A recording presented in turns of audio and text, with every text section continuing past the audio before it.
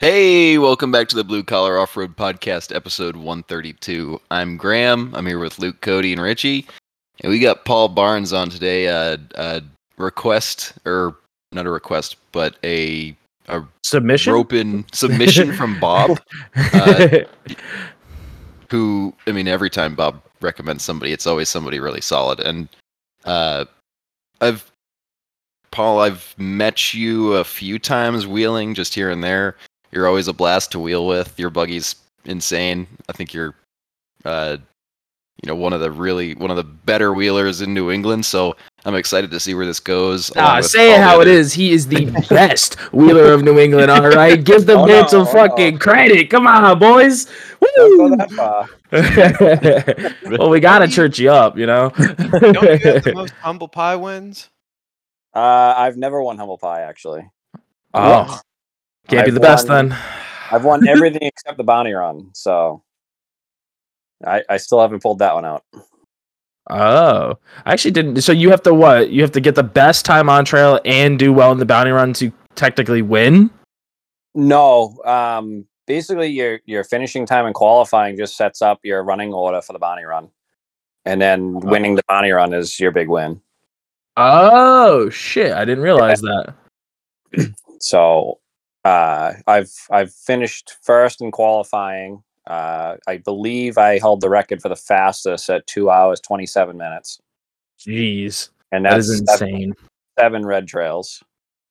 I believe my fastest time on the bounty run was just under 18 minutes, which was still not good enough for. I don't even think it was top 5 that weekend. Wow. Yeah. So, and I've won a couple of shootouts. So I have to ask then, going off of all of that, sounds like you've got a capable rig. How did you end up in that position? Like, what got you into wheeling? Well, that's kind of a long story. Well, we're here for it, brother. Buckle down. Let's get it. So my first time wheeling, I was 16 months old. I was in the backseat of my dad's Jeep. I grew up from then on hooked. My father's been into it his whole life. My uncle, it's been a family thing. At one point, we had 5 family Jeeps. It was 2 of my aunts had Jeeps, my grandmother and my uncle and my father. And we would be out once a month going my entire life.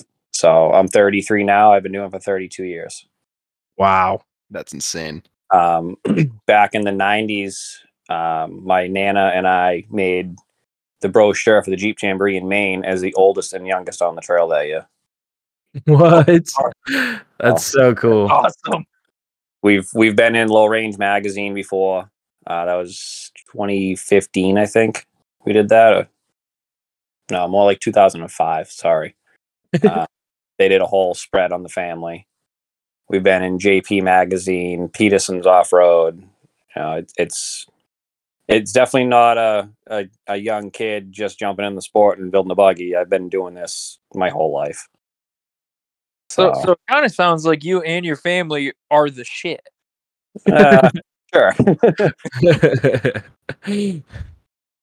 Yeah, that's really cool. I didn't know all of that stuff. That's how do you guys even do they contact you, or do you guys like solicit your own like story to them? How does that even work? I have no idea. So I don't remember how a couple of magazines contacted us. I think we were just at the right place at the right time on certain club runs. And then I know Low Range contacted my uncle at Fall Crawl and was like, hey, like, you got your mother at 81 years old in your passenger seat. We hear your nephews are into this. Like, let's do a family spread. Oh, yeah. They came out to the house for a day, and it was like 6 or 7 hours there at the house taking pictures and interviewing everybody. And, Bob actually has the copy of the magazine somewhere. What? That's so cool. I think my brother has it somewhere. It's been passed around with moving and all kinds of stuff. I don't know where it ended up now. I know it's somewhere, but wow. You should definitely get that. That's a cool piece of memorabilia. That's really cool. Yeah, it's not in the trash. I know that. It's just packed away somewhere. So then when did you officially get like your first rig? So my first rig was a 73 CJ5. I got it when I was 15. My uncle saved it from the junkyard and dropped it off and goes, "Here you go, kid. Have fun." He actually had me driving. I was 8 years old, and it was Sunday River Mountain in Maine in 3 feet of snow and a 46 wheelies.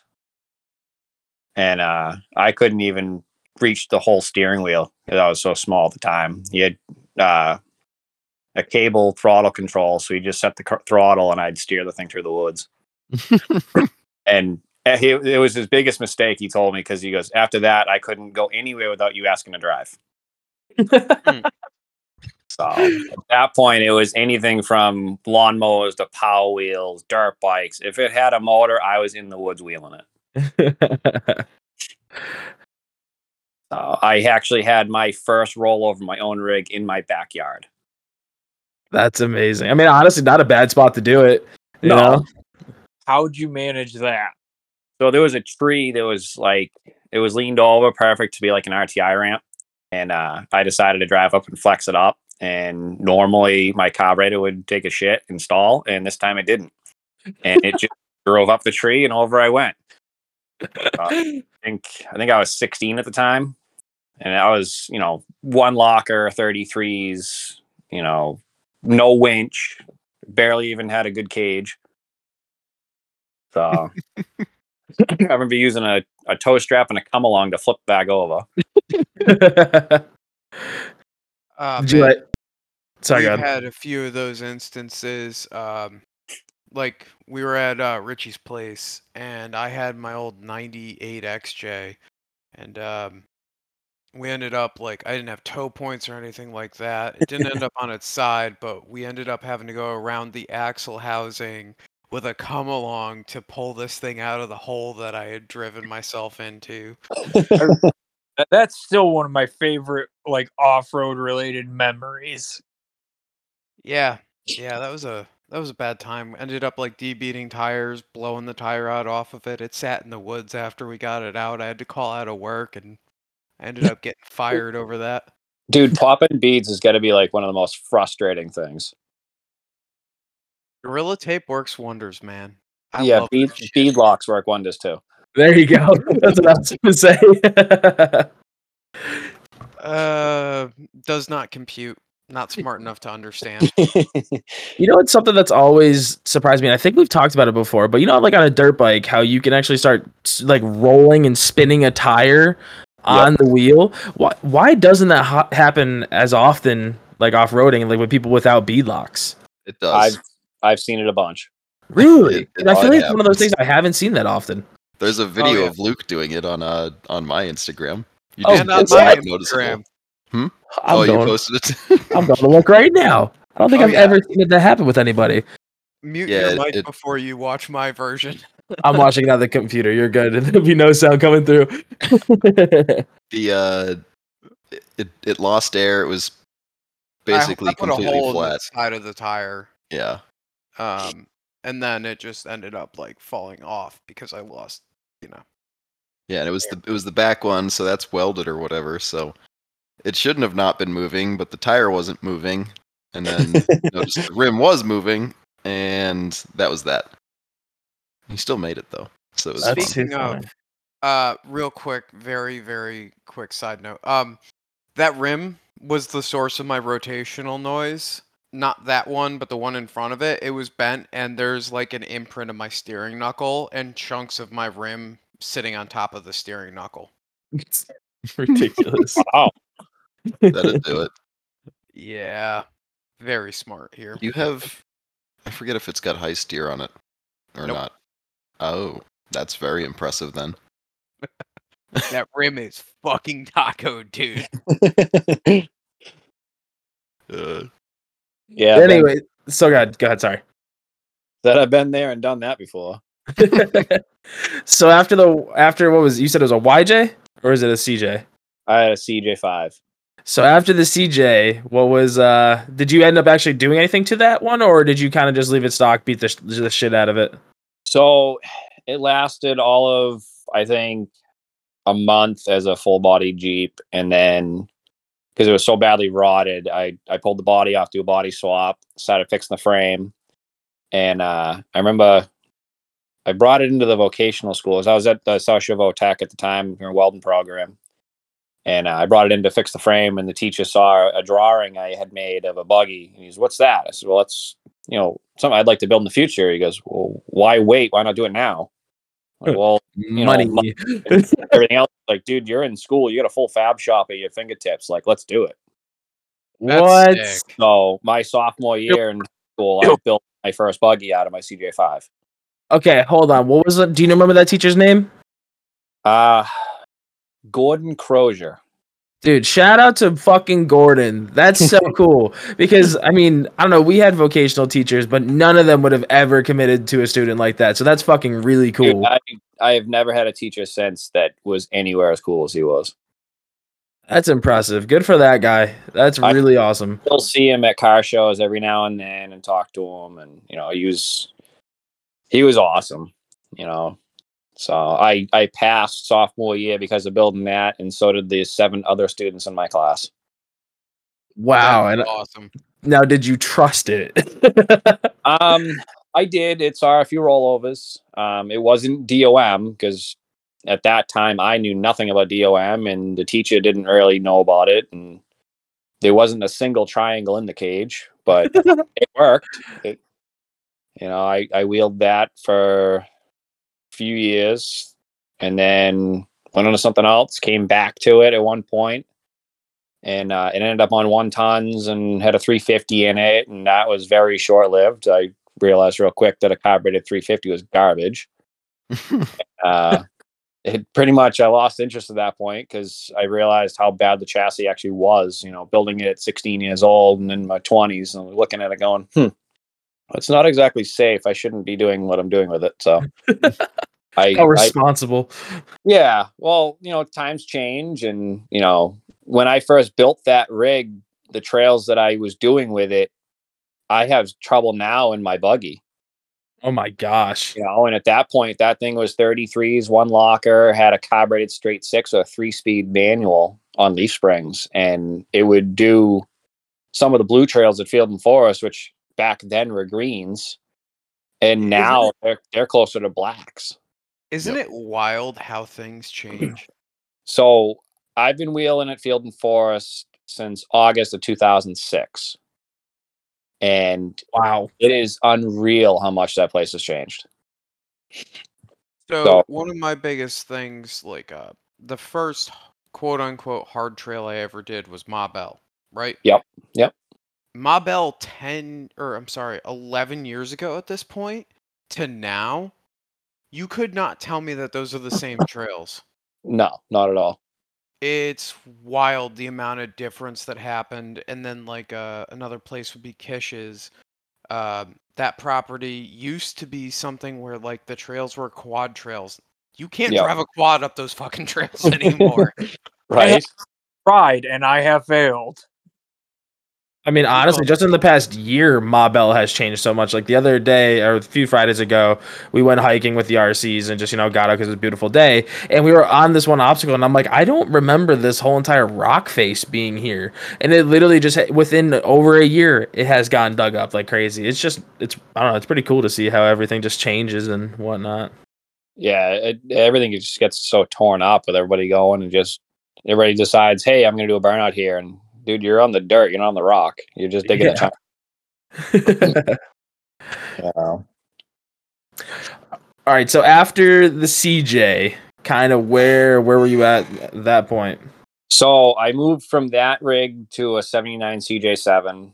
Had built Scout 44s, leaf springs, 38 swampers. Again, it was a piece together, carbureted straight 6, 4-speed, Dana 300. I wheeled that for a few years, and then started hanging out with guys like Frank Speranzo and Mike Demers and that crew. And I was like, all right, I need to step up my game because I can't keep up with these guys in buggies on leaf springs and a full body. And and more I wheeled the thing, the more and more I came home with less body panels. It be like that sometimes. Yeah. So I think it was. There's not a lot of body panels on a CJ7 to begin with. No. I had one season in there where I was actually rocking a Comanche. It was like a 9-inch long arm, stock axles welded on 35s, and I dailied that for a summer before I took it to Field and Forest, and that's where it kind of died. So, go figure. Field and Forest eating another Cherokee. Seems to be the running theme. Yeah. Now, question for you: did you put a motor in that Manchi by chance? I did not. Did your brother ever have a YJ? Yes. Did he ever swap a motor into it? Yep. I think I sold him a motor. I don't know where this just came from in like the back of my brain, but like I don't know. I could have. I mean, I wish I still had the Facebook messages. I might be able to look them up, but I could have swore I sold one of you guys a motor way back in the day, like 2016, probably now. Yeah, that sounds about right. That's funny. Did he show up in a gray 2004 Chevy pickup? Yes, he did. Yes, he did. Yeah. I was impressed because he brought his own engine hoist, and I was like, "Well, thank God you did," because I don't have anything. It was at like a storage unit. I was like, we were gonna probably lift it up ourselves. Like, Yeah. So that was my truck, my engine crane. That was actually, I believe that motor was for his girlfriend's Jeep, and it didn't last very long. Oh, rip. He Sold a had junk a motor. he had a span of cooking 4.0s, and I don't know how, because I've never been able to kill one, but Yeah, I remember we were talking about it, and I remember he was like uneasy about it because he was telling me how many 4.0s he was exploding. I'm like, well, this one I got from a friend of mine for $100. I don't even know what I sold it for. It's probably something. I think I sold it for like $80 or whatever it was. It was so cheap. And I was like, well, here you go. Have fun with it. I have no idea. I never heard anything after. So you mean to tell me that I have a brother from another mother out there that can pop a 4-liter like that? I guess so. Oh yeah, he's probably done 5 or 6. Hell yeah, someone else on my level. Between his rig and the now ex-girlfriend's rig, yeah. I can't keep a 4-liter together, so I bought a supercharger for a 4-liter. I am. I actually just put a 4.0 in my buggy. I'm sorry. Wait, the single seater one? No, I don't have a single seater. Oh, never mind. My brain is broken. I'm sorry. My apologies. Yeah, I'll get it. It's small enough. It probably should be a single seater, but I still stuffed 2 seats in it. What did it have in it before? If it wasn't So when I first built it, it was a 2.5 Jeep motor. Okay, so a little guy. It worked great for Field and Forest, but everywhere else I was going where I needed horsepower, it was like, yeah, no. And I was just sorry. Go ahead. Sorry. So I went out to Cam Utermark's place in New York in March, and it was like 4 feet of snow.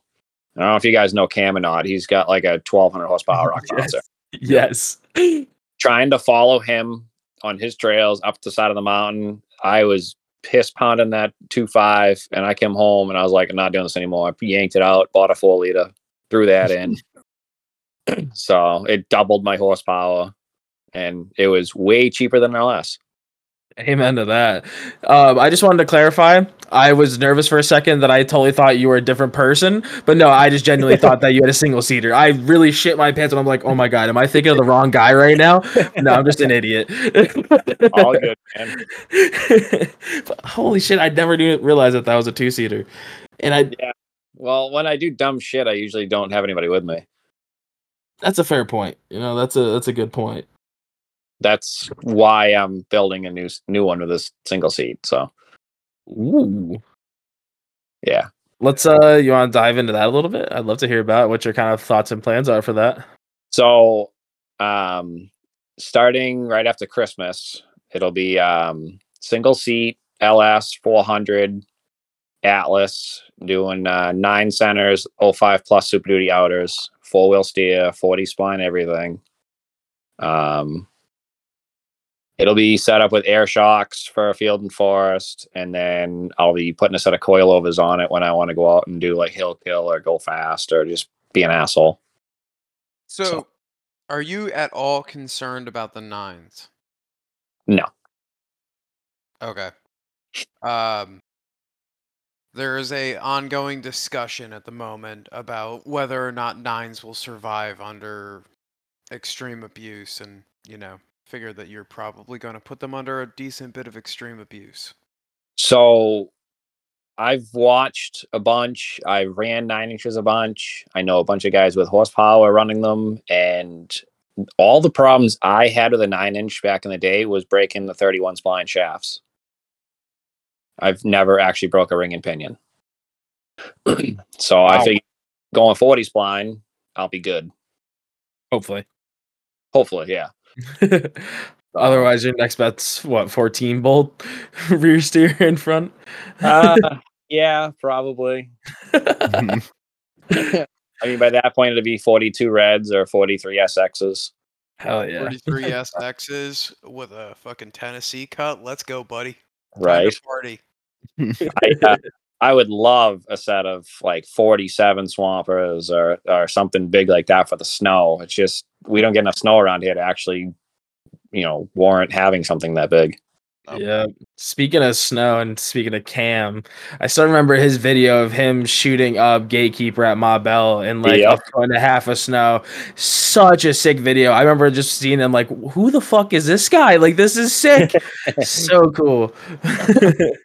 Yeah, he's a wicked good guy, wicked down to earth. He's totally fun to hang out with. And a hell of a driver. So absolutely. He just swapped out from 40-inch USDs to 46s on that rig, and it is an animal. It moves from earth. Holy shit! He has 46s now. Oh yeah, that is insane. Yeah, it's huge. So I think that thing likes to party then. Oh yeah. Oh yeah. That's for sure. The understatement of the year award. The biggest flaw with his rig is the fuel capacity. He's got to stash fuel cans around the woods in order to make a full day of wheeling. Jeez, what is he running for fuel in that? Do you know? I believe it's E85. I'm not sure. Yeesh. I thought he was running methanol. It could be meth. I don't remember. I remember when you were there that day at the 508 when they had the like buggy day, right? Oh yeah, yeah. Yeah, because I remember there was conversation about him running meth at the time, and how like that fires with meth are really not good, and that the track was probably not prepared for that. Oh no, the track is definitely not prepared for that. So when methanol burns, it's clear. You can't see it. All you can see is the heat signatures. Jeez, that's scary. Yeah. Isn't the when like Top Fuel dragsters run that, the flames that you see, isn't that the oxygen in the air actually burning from the temperature? Probably, yeah. That's wild. Fact. So we were at the at 4x4 Proving Grounds in Maine a couple of years back, and one of the other guys I raced with, Matt Newell, No Mercy, he hit one of the big jumps, and in the air, his hands came out the side of the chassis, and he's flapping like he was trying to fly away. And everybody's like, "Oh, look at that! He's being a goofball." And I turned and went, "No, he's on fire." Wow. And they're like, "Wait a minute, what?" And when he landed the jump, I mean, he was 25, 30 feet in the air. And when he landed, he shut the thing right down and was running, like couldn't get out of the rig fast enough. And everybody's like, "What's going on?" And finally, someone was like, "No, that's actually on fire. Like that's methanol burning." Wow. So meth scares me. Yeah, there's benefits to it, but I don't think the benefits outweigh the bad. I personally think like if you're gonna go down one of those rabbit holes, maybe E85 is the better way because at least it burns the right color for you to see it. Aviation 110, baby. Avgas. That's the way to go. I run 110 race fuel in my mega truck, and that's it. Mm-hmm. Wait, you got a mega truck? Yeah. All right. How did you end up getting roped into that side of off-roading? So that's a totally different ball game than F and F. Yeah. So I dabble in a lot of different things. So since a little kid, I've been going to mud runs with my uncle and my father, and I always loved the big tractor tie mud trucks. And in shit. I think it was 2013. I had the opportunity to build my first mega truck, and it was a 65 F100 on 2.5 tons and 54 boggers. Sheesh. Yeah, I built it in like a month and a half in my parents' driveway. It was all dirt.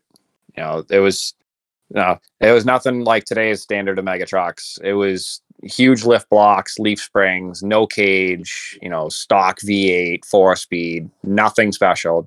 Just a big dumb bog truck. And that progressed into my red CJ5 that I called Mom's Heart Attack.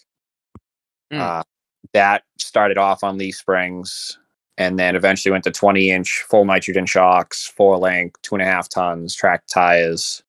The last motor I had in it was a 383 stroker on 110 with 150 shot of nitrous. And just a little kick in the ass. Yeah, it was a ton of fun, but it definitely wasn't a big block. But I ran that thing pretty hard. I went all over New England with it. I went to South Carolina to Twinnies Mud Bog one year and actually took home second place there, which was freaking awesome. I didn't expect to make even one full pass, and I took home second, so I was pretty stoked. But like anything, sport progresses, and I was pushing the limits, decided it was time to step up my safety game, and decided to build a new truck.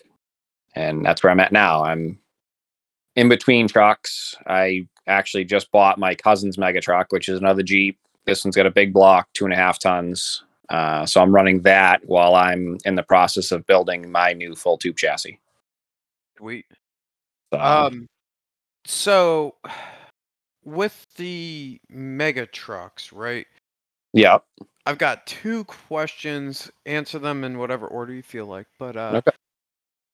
what is the seat time like compared to crawling? And then with the ever-growing horsepower game that is like mega trucks, I believe. Yeah. Are the big blocks still like the king, or are they losing out to some of the crazier LSs out there? So a big block Chevy is still the king. And pretty much everybody I know runs like a 565 big block or bigger. Turbos haven't really taken off. A couple of guys run them. Most people don't. The guys that are pretty much the top in the sport right now are running blown alcohol big block Chevys or just NA big block Chevys. And the seat time is, put it this way, you get more time driving around the field at Field and Forest than I get a whole weekend at the track with the mega truck. And so like, this is a running theme from the podcast, but like wheeling is one of those sports where you actually get a shit ton of seat time. I think drifting is the only other motorsport that you get a lot of seat time in an almost comparable manner, and even then you don't get as much. Yeah, exactly. So with the mega trucks, like a typical Saturday at the track, at least at Proving Grounds anyways, for example, I do obstacle course once in the morning, and it's right around a minute to do 2 laps. And then you get your 2 deep mud run passes, and you're under a minute each. Mm-hmm. And then from there, it depends on what we do. If we do fast track, I usually lose first round because 600 horse to 1500 horse, there's no comparison. You just lose every time. And then hill and hole is, if they do grudge match, I'll get 10, 15 minutes of seat time because I'll just keep running until the thing overheats. And if they go bracket racing, then I'm usually out within the first or second round. So my pockets are nowhere near deep enough to keep up with these guys. So at this point, I just go for fun and to put on a show with my friends. Hell yeah. I mean, that's a good way to look at it too, honestly. Otherwise, you're just going to keep putting yourself down, trying to chase something you can't, and then just going to make it not fun anymore. So at this point, like, I got a pretty healthy big block now. It's like 650 horse on race fuel. I don't have any nitrous to it yet, which might happen eventually. I do have a setup for it. I just, I don't have much seat time, so I don't really care to do anything with it right now. The intention is to make the suspension work better than everybody else. And that's how I'm going to be competitive, is just having a rig that handles 1,000 times better than all these guys. Because not for nothing, I watch how their trucks land, and they think that jump's amazing and lands awesome, and I go, that jumps like shit. Like, it'd be 1,000 times better, and you guys just have no idea what you're doing. Yeah, as there's bounces 5 more times, you're like, man, my back barely hurts today. Yeah, like, dude, it's insane watching these guys. Like, they don't know what 4-link geometry is. They don't know like anything, dude, to make them work. So they just go, oh, just add more horsepower, it'll go faster. No, you're not putting any of that power to the ground, so you're not doing anything. Mm-hmm. You know, there's a lot of guys with 1,500 horse blower motors that don't win a single race because they can't put the power to the ground. Or when they try, it just gets crazy. Yeah, you know, it's funny to watch. I mean, I love going to the track. I love watching these guys, but it's funny to watch and listen to them. And you try to talk to them about it and say, hey, you know, if you did this and this and this, you know, the truck could go better.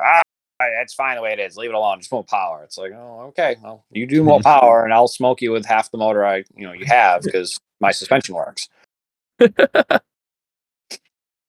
For 2 seasons with my old red CJ5, I had no sway bars on coilovers. The thing was like 10 feet tall, body roll like a son of a bitch, and I was pulling second and third place in obstacle course every weekend for the simple fact that I knew how to drive. These guys would get into the corners and be drifting and, you know, using all this horsepower and making a big show and huge air and everything, and I'd come along with my little small block and tiptoe around and give them a run for their money. Drive them. So I have fun. Sorry, go ahead. I have fun doing all that. Freestyle's a blast. You get 3 to 5 minutes on the track to hit whatever you want as fast as you want and just be as crazy as you want to be. So that's my favorite thing to do. Just goof around, and that's like, I feel like that's probably the most fun seat time out of all that, because it's a little less structured, I guess. I don't know. I don't know a ton about the mud truck stuff. It's interesting that you know, as a rock crawling guy, the way you're looking at the suspensions versus the mud truck guys who are completely in it just for the the power and the big truck, right? It's kind of funny to see the mentality difference between definitely the types of vehicles there. So sorry, go ahead. I get asked a lot why I do both and why not just spend all my time and money on one thing. Mm-hmm. And I love the rock crawling. I love trail riding. I've always done that. I always will do that. But nothing beats being able to get in a truck and hold your foot to the floor and aim at whatever you want and not, you know, so, you get in the buggy and you got to pick and choose your line. You got to think about stuff. You hit an undercut. You don't want to break shit. So you're always thinking. You're always methodical. Mm-hmm. I strap myself in the mega truck and all that goes out the window. I line up and I plant my foot to the floor. There's no thinking other than, well, if I fuck up, it's going to hurt. If I don't fuck up, it's going to be really cool. Either way, everybody's going to love it. So, it's cool. So yeah, if you're going to fuck up, might as well make it look good in the process. Oh yeah. I whacked the nitrous button on accident in a corner one day during freestyle and actually put the thing upside down. I've done some dumb shit. Yeah, that's got to be, with how tall those things are, when you flip them, it's got to be kind of painful. It actually wasn't. With the containment seats we run, it actually wasn't bad at all. Okay. You know, I was hanging upside down going, oh, well, this is cool. This is different. But my favorite event, just because of the wow factor, is doing long jump. And my record to this point, I think it was 25 feet or 30 feet up and 65 feet out. Wow. Holy shit. That's insane. That's big. That was my small block, foot planted to the floor, third gear with the nitrous button planted, everything that thing had. And the ramp was 15 feet tall. Jeez. Yeah, it was pretty cool. How decent was the run up? Was it like a mud run up, or was it at least dry and not no, rutted out? all hard pack, hard dirt, and you jumped into the mud pit. That's pretty cool. Yeah, it was badass. Something I remember I went to a mud truck show a while back, and they did a quick little race just showing off. Yeah, I believe they're called mud skippers. I believe is literally what they called them, and they were like, oh, if there's big enough, people like it this much, maybe we'll consider setting up a race. And I thought it was the fucking coolest thing. So it was like these wicked big paddle tire trucks that lined up, set up the 2-step as if they were like drag racing cars, and then just fucking skipped across the whole entire they call mud bog. They call those skimmers, and skimmers. It's just like drag racing, except it's in the mud. That's sick. I got a bunch of buddies that do it, and it is badass. That is definitely something I'd go to see an event, but it seems like all the events are like Midwest or out west. There's nothing local.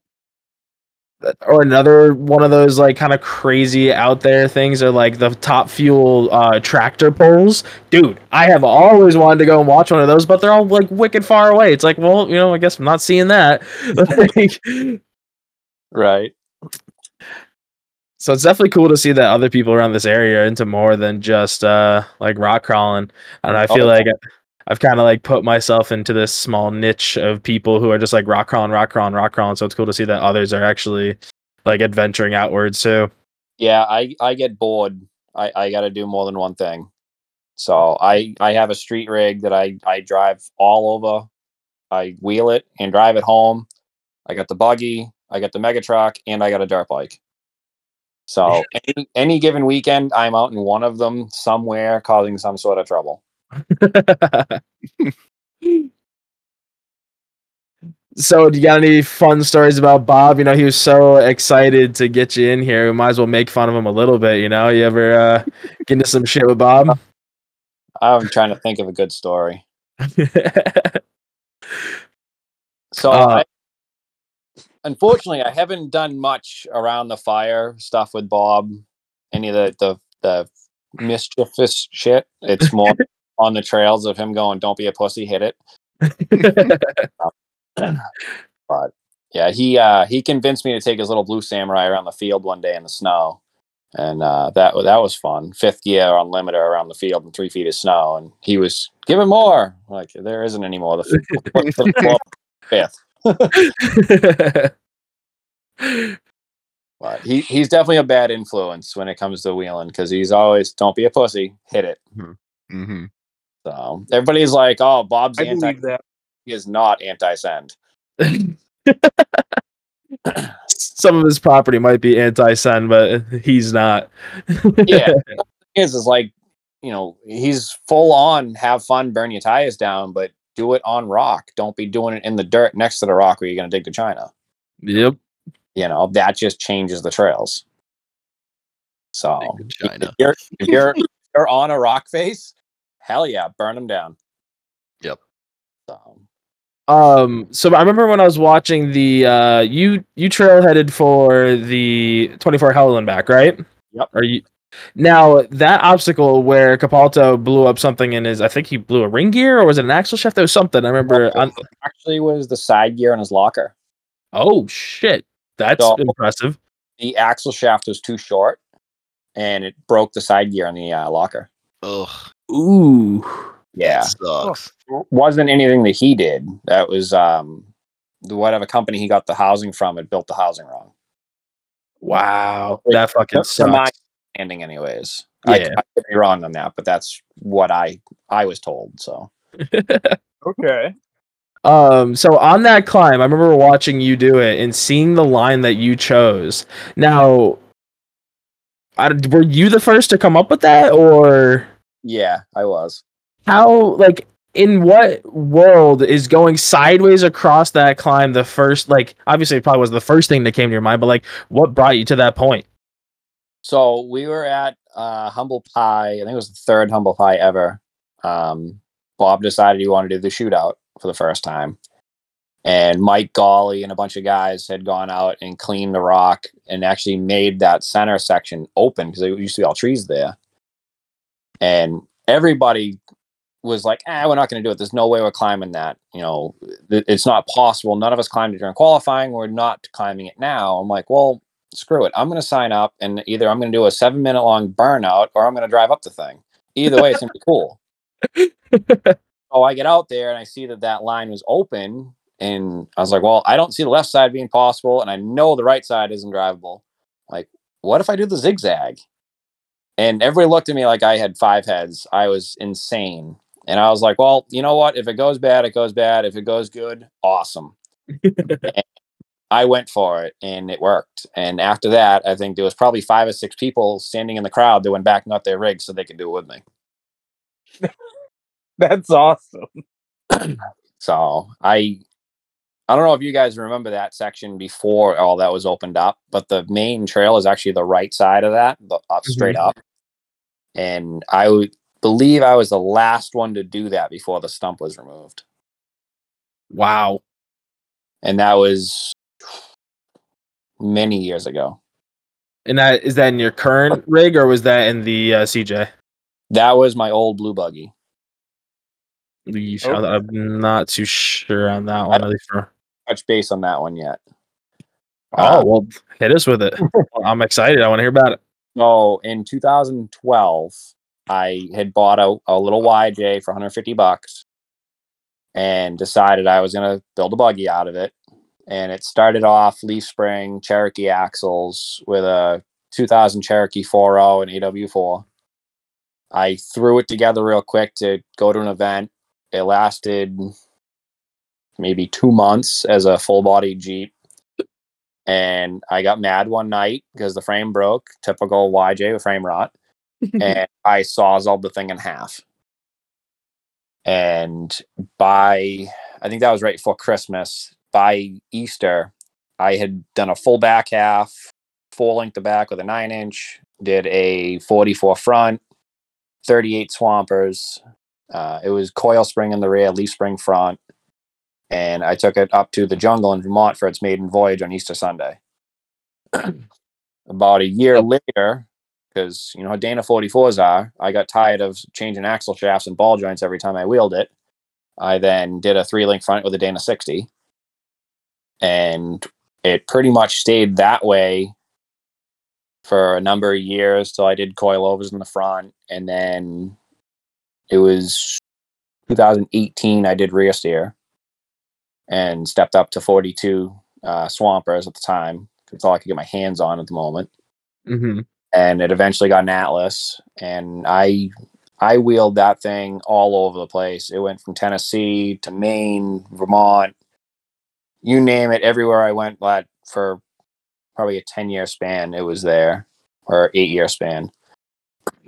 And I actually rolled it over at 508 one day and tweaked the cage and decided it was time to build something else. It was fixable, but I'd been already pushing it and wanting something else, wanted something a little different. So I decided to build the buggy I have now. But that was a rig that got me pretty much into the buggy world and took me to where I'm at now. So we kind of skipped over actually what, like, for the people who don't know you, what is your current rig? Like, we talked about it a little bit, but So it is a full tube chassis. It's got a 4.0 with a 32 RH 4-speed Atlas, 86 Ford Kingpin Dana 60s front and rear for rear steer, factory 410 gears, welded spider gears, and East Coast gear supply shafts. It's currently on 40-inch Goodyear MTR stickies, 16-inch Radflow coilovers, Corbeau seats. Nothing real fancy. I think the most fancy thing on it is the 4-speed Atlas. So I heard about the current. You recently got those MTRs, right? Yeah, very recent. Are you enjoying them? I know you only have one run from Wheeling for Warriors, was it? Or so Wheeling for Warriors, they've been on there for 3 weeks, and I wheeled it probably 10 times. Holy shit! Okay, so you have a little bit of seat time on them. Do you enjoy them? So far, I'm very happy with them. I've always been a Reds guy, and TJ Tanner talked me into running these and trying them out. And so far, I'm very happy with them. I think they're equivalent to a Red Label. Wow. But better sidewalls. Ooh, I have, we know a few guys with some pretty shitty sidewalls on their MTRs, so. Oh, I mounted them, and they are really thick sidewalls. They were a motherfucker to get on those rims.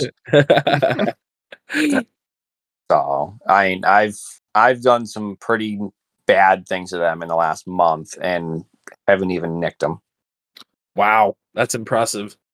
So, I bent a 1/4-inch beadlock ring at Wheel and Four Warriors and didn't touch the tire. Wow.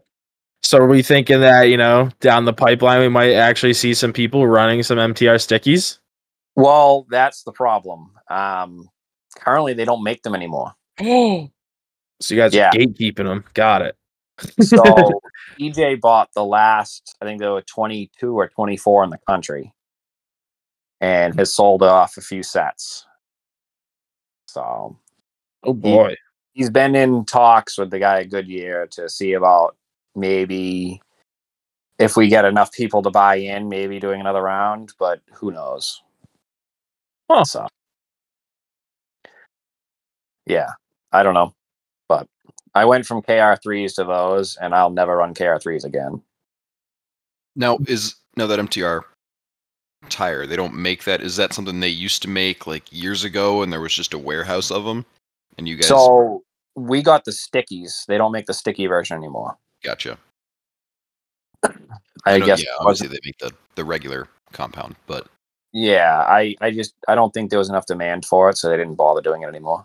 Gotcha. Yeah, I can imagine that's got to be a difficult, tire to try to sell, because not everybody's into it. If you're not in the racing scene, then it's difficult for you to like want to push that.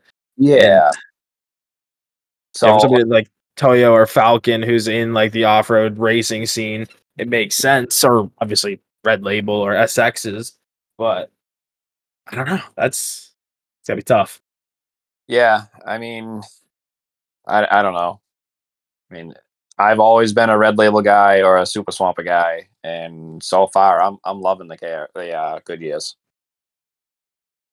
So we'll see. Maybe someone will work some magic and make another batch. Who knows? I wouldn't mind out of 42s. Ooh, that'd be pretty cool. Yes.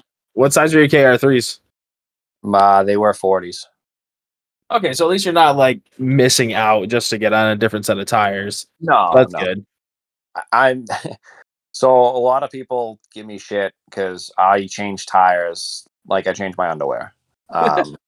I've been everywhere on the current rig from 37 Reds to 42 TSLs, 43 SXs. I had 37-inch Treps on it last fall. I bounce around. I try different tires, different sizes. Just you never know what you're gonna like if you don't try them.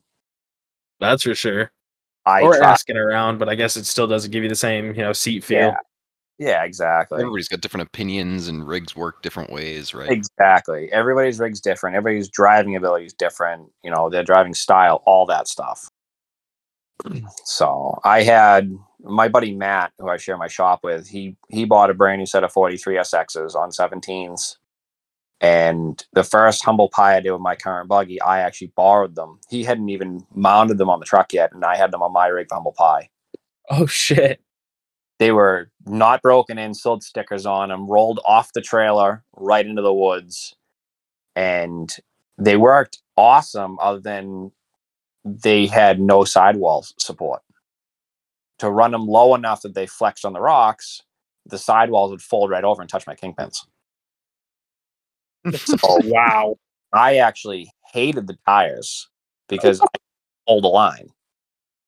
I'd get right on the rock and it's all right, this is where I want to be. And the tire would fold over and all of a sudden it'd be like, yeah, I don't want to fold anymore. And it would just throw the rig off the rock. Weird. So instead of running 3 to 4 PSI to make them actually flex, now I'm running 8 to 10. And now they're like a balloon, they don't do anything. And I fought with them for a while. So that's why guys like Chris Ioshua, Mike Pierce, all those guys went with 20s because I had so much problems with the 17s. It was just sidewall. Chris Ioshua's old rig now. He has a fucking minivan. The pussy he is. Well, he keeps flip-flopping between them, right? I don't know. I Well, that's a long story in itself. But I know. Yeah, he's filled this in. I can't give Chris shit for that though. Like, you know, with the family and everything, and I've seen where he puts that Jeep. He still follows the buggies. He still does stuff. You know, we just got back from Tennessee, and there was very little that he said, "Hey, I'm not doing that." You know, he followed us with the buggies all week and did everything we did. So he's no slouch behind the wheel, that's for sure. No, I mean I get that. We have a pretty good relationship with Chris. It's always one of those funny things because like I met him when he had, I believe he still had the body under his, hold on, I'm trying to think now. His buggy? Yeah, it was before him and Rob fucking got crazy one night to start cutting shit. It was before that, and like when I think of Chris, that's what I think of. Then I'm just like, oh, minivan. Right. Yeah, I said the same thing. I tease him constantly. It was actually funny as hell. We were at Windrock a couple weeks ago, and we come up to one of the trails. I've done it a bunch of times, and I've never seen it washed out as much as it was. And I come into it, and I'm like, the minivan's going to destroy itself coming down this hill. And I actually pulled up the camera, and he's flipping me off the whole way down the hill. I'm sitting there pissing my pants laughing, waiting for the windshield frame to get ripped off. And he's just like, you're an asshole. I love it. Yeah, so we did so I went to season opener at Field and Forest, and that was like my shakedown run of the buggy after all the new upgrades this winter.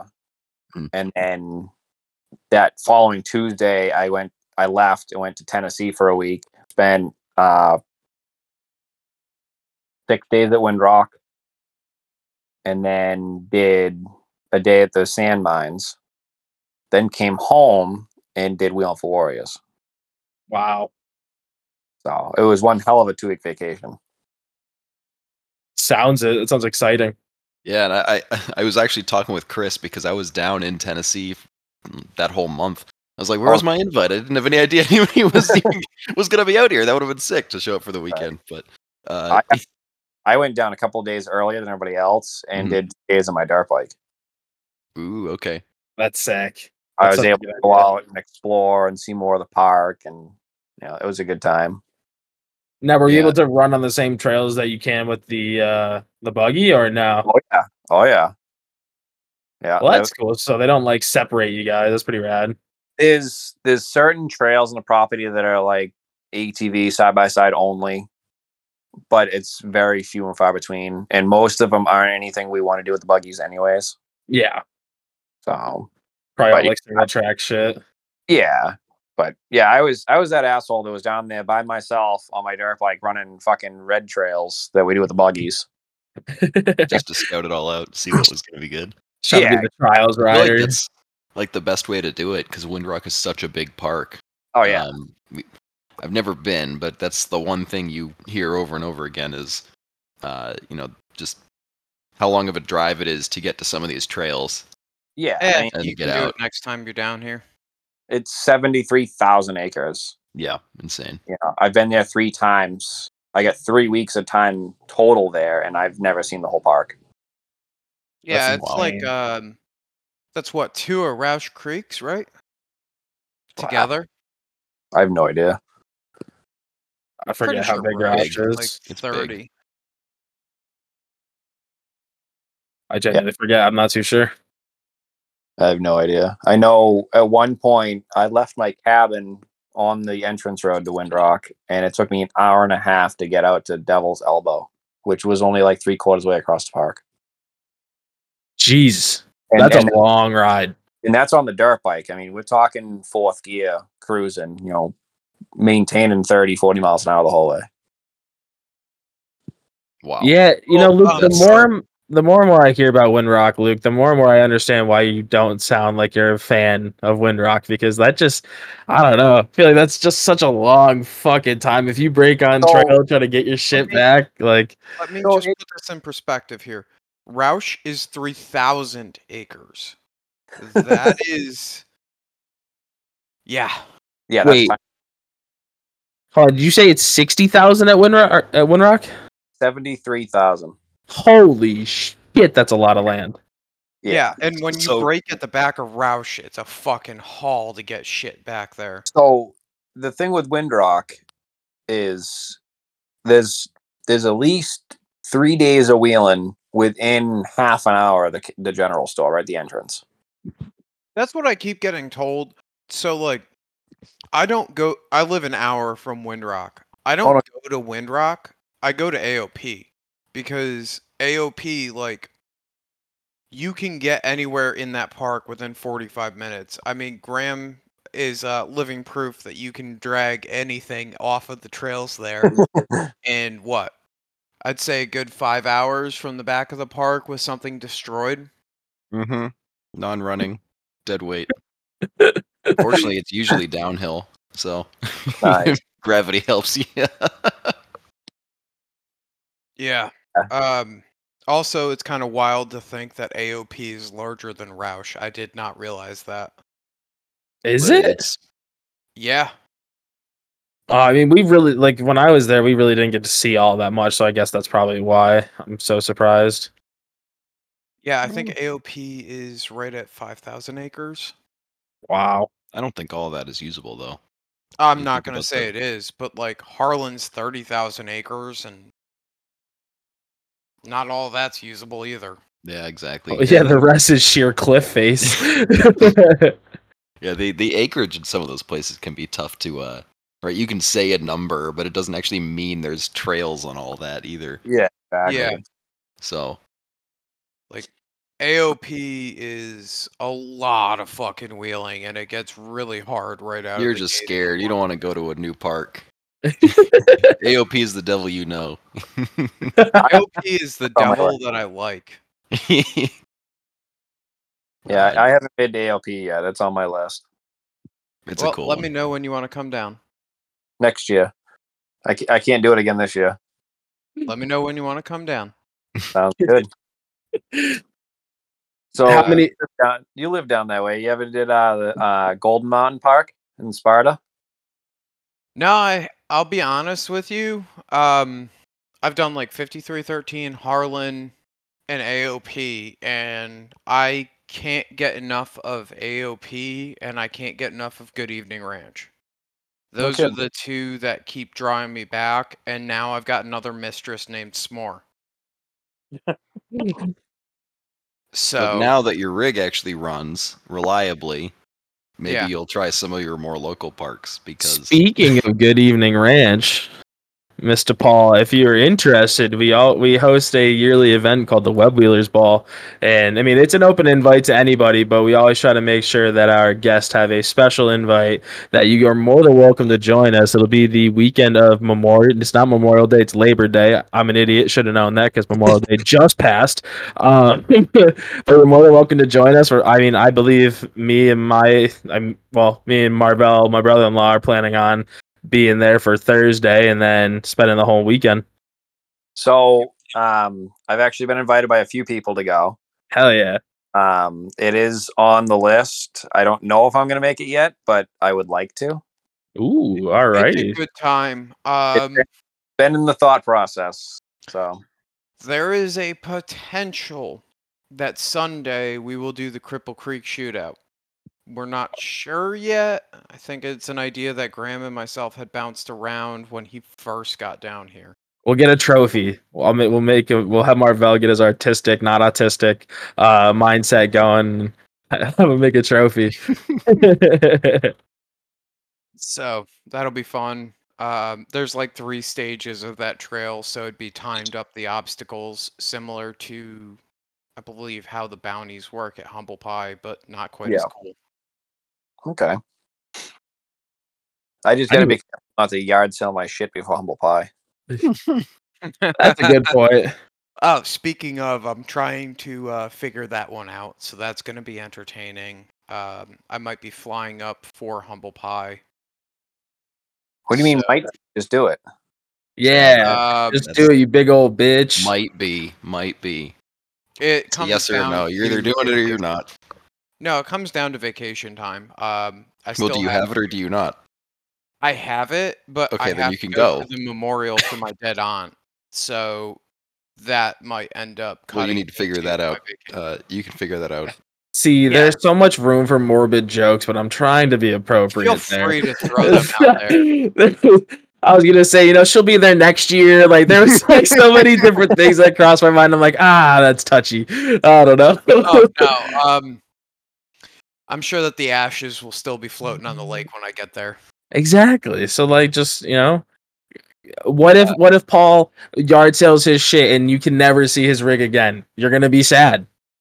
I am sure that given Paul's artistic level of fabrication, he'll have another one figured out. I can always borrow one. Yeah, Yep. that too. So going into Humble Pie, do you have strategy or do you just like hit it headstrong and hope for the best? Like, So there's a little strategy for qualifying. if it's secret, you don't have to share it. I was just curious on like how it all works. So it's worked great before, and it's also completely screwed me before. I switched it up this past year, and I don't know if it hurt or didn't. I don't know. I start with Elm Street normally right off the get go because it's the closest to the field, Mm-hmm. and it's one of the longer ones, and that will dump me out at the Everything Sucks and Everything Sucks Redux trails. Mm-hmm. Which by the time I get through Elm Street, usually I'm pretty close to the first one in Redux, which is actually my most hated trail on the property. So I'd like to get that one done right off the start. And then from there, it's just a free for all, just whatever doesn't have traffic. So, and then Bonnie Run is just kind of, I don't know, just drive. Just don't be dumb. I actually did the Bonnie Run, not this last year, the year before, with no front steering and no brakes. Damn. That's nutty. It sucked. It was not fun, and I didn't tell my spotter about any of it till afterwards. That you didn't have steering or brakes? Yeah. I feel like that's generally, a conversation you want to have with your spotter. Well, so I had it when they said go, and within like, I don't know, 100 feet off the start line, I ripped the brake hose off and lost the brakes. So I was like, well, it's got an Atlas. It's fine. It's geared low enough. I won't hit him with throttle going downhill. It'll be fine. And then I think it was like halfway through Nelson's Crawl, my steering pump took a shit. And I was like, well, I guess we're re-steering the world for this one, and just kind of muscled through it. And I still did a pretty decent time. I think it was like 28 minutes or something like that. I still did it in. But I worked for it. So, I I'd say assume no that front everyone steering. at Sorry. No front steering sounds like at least you have the rear steer. yeah, well, the rear steer is not the greatest either. It's Yeah. kind of slow. It's electric over hydraulic, so it's like a plow pump. It's not fast by any means. Mm-hmm. But I came home from Humble Pie that weekend and called Eric Amato and was like, hey, this can't happen again. Fix this. So would this Tell be a me good what I time to need. drop a hint? Work your magic. Yeah, I had him come down my shop and put all his tools and testers and everything, and he tested a couple of rigs, and he's like, you need X, Y, and Z. And I went, okay, I'll be buying a part a month from here on. And by springtime, I had a whole brand new steering setup, and it's been in there just over a year now, and it's been awesome. Everything he posts on his pages is reinforces in my mind the fact that the dude like makes some of the best steering components on the market right now. I'm thoroughly impressed with it. His knowledge on it all and just all the pieces. I put some in. Between his knowledge, his parts, and the fact that I can message him at midnight and he answers. Like the customer service there is insane. Yeah. You know, Yeah, and he's a great I guy. can message him with the dumbest question, and he's like, "Yeah, no problem. Here, do this and this and this." And it's, you know, to me, the customer service is the biggest thing. Like, you can have the best parts in the world, but if your customer service sucks, I'm not buying from you. Yeah, makes sense. You know, and that's been a huge issue I've had the last couple of years is customer service with people. So, Yeah. if I'm going to spend money, I want someone that's actually going to talk to me and you know, be there when I have a question, answer it, you know. Yeah, and understand their product enough to be able to help you out if you're having an issue with stuff, right? It's always sucks when you just get, you know, you hit a brick wall with support or warranty on anything like that if it breaks and it was something dumb. Yeah, or like, you know, you spend 10 grand or 14 shocks from a company for 4 rigs, and they send you whatever they had on the shelf, nothing that you ordered, and half the parts are missing. Jeez. That sounds like DMR. I've never dealt with him, so I don't know. That was a direct shot across the bow for the fuck up. That was my ZJ buggy. Oh, Jesus. Yeah. I've never met him. I've never dealt with him, but I do have a couple of friends that have been screwed by him. So he let me park my truck with a half ripped off hitch in his parking lot for a week. So I don't think he's the worst person in the world. He's not the worst person in the world. He's just not a good person to do business with. I'm not going to name any names, but I talked to someone at S'more that had gotten ripped off by him. Oh, geez. That's like a lot of fucking distance to get ripped off by DMR. So my buddy dropped off a running, driving CJ7 and 1 tons, and years later he had to go down with his skid steer and pick up all the pieces and put it on the trailer. Jesus Christ. Wow, Like, that sounds very familiar. Like, came down with a skid steer, the forks to move all the shit that was in front of it, and then load up the body, the frame, the motor, the axles, all that shit, because it was a pile of parts. So, in my opinion, because, you know, we're not a legal entity and it's my opinion and solely my opinion. Fucking kill me. Off-roads. Just I'm adding a note right now. Okay. Luke's opinion. Go ahead. He convinced me that it was a good time to cut my ZJ up before it was like I'd never taken it down a trail. He's like, you should just make it a buggy. And almost a year later, I got back an abomination of a chassis where stuff like the A-pillar was not fully welded. I can tell you right now that the shit box sitting on the trailer with 2 tires off of it, sitting on brake rotors, is safer than the fucking chassis I got back, in my opinion. Was that the black ZJ or the yellow cage on Traps? Ugly Duckling, yep. I saw that thing bounce around for a little while. I never saw it in person, and I never saw it go, but I've seen the rig in pictures. To be fair though, Luke, honestly, you should almost fucking thank him, because let's just say, just hear me out. Let's just say he did do a good job. Who's to say you'd be sitting here right now talking about a vehicle that you built? You know, if you felt that it was worth your time and effort to spend money continuously going to shops, I mean, unless you want to, then you go to Ratchet's Off-Road, you know. But like, who's to say that you would have taken the time and effort to actually better yourself for the hobby that you enjoyed? I mean, it was inevitable. So I'm just going to throw that out there. It was inevitable. And there are still shops out there like Ratchets, like Naked and Afraid, and NU Fabrication, that I will trust with my stuff, you know.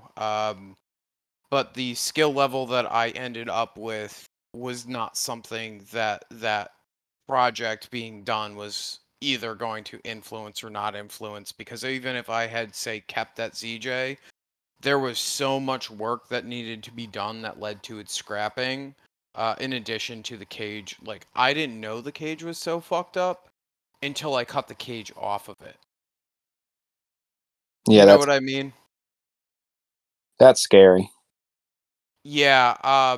And what's even scarier is I rolled it. Multiple times, didn't you? There was 2. Yeah.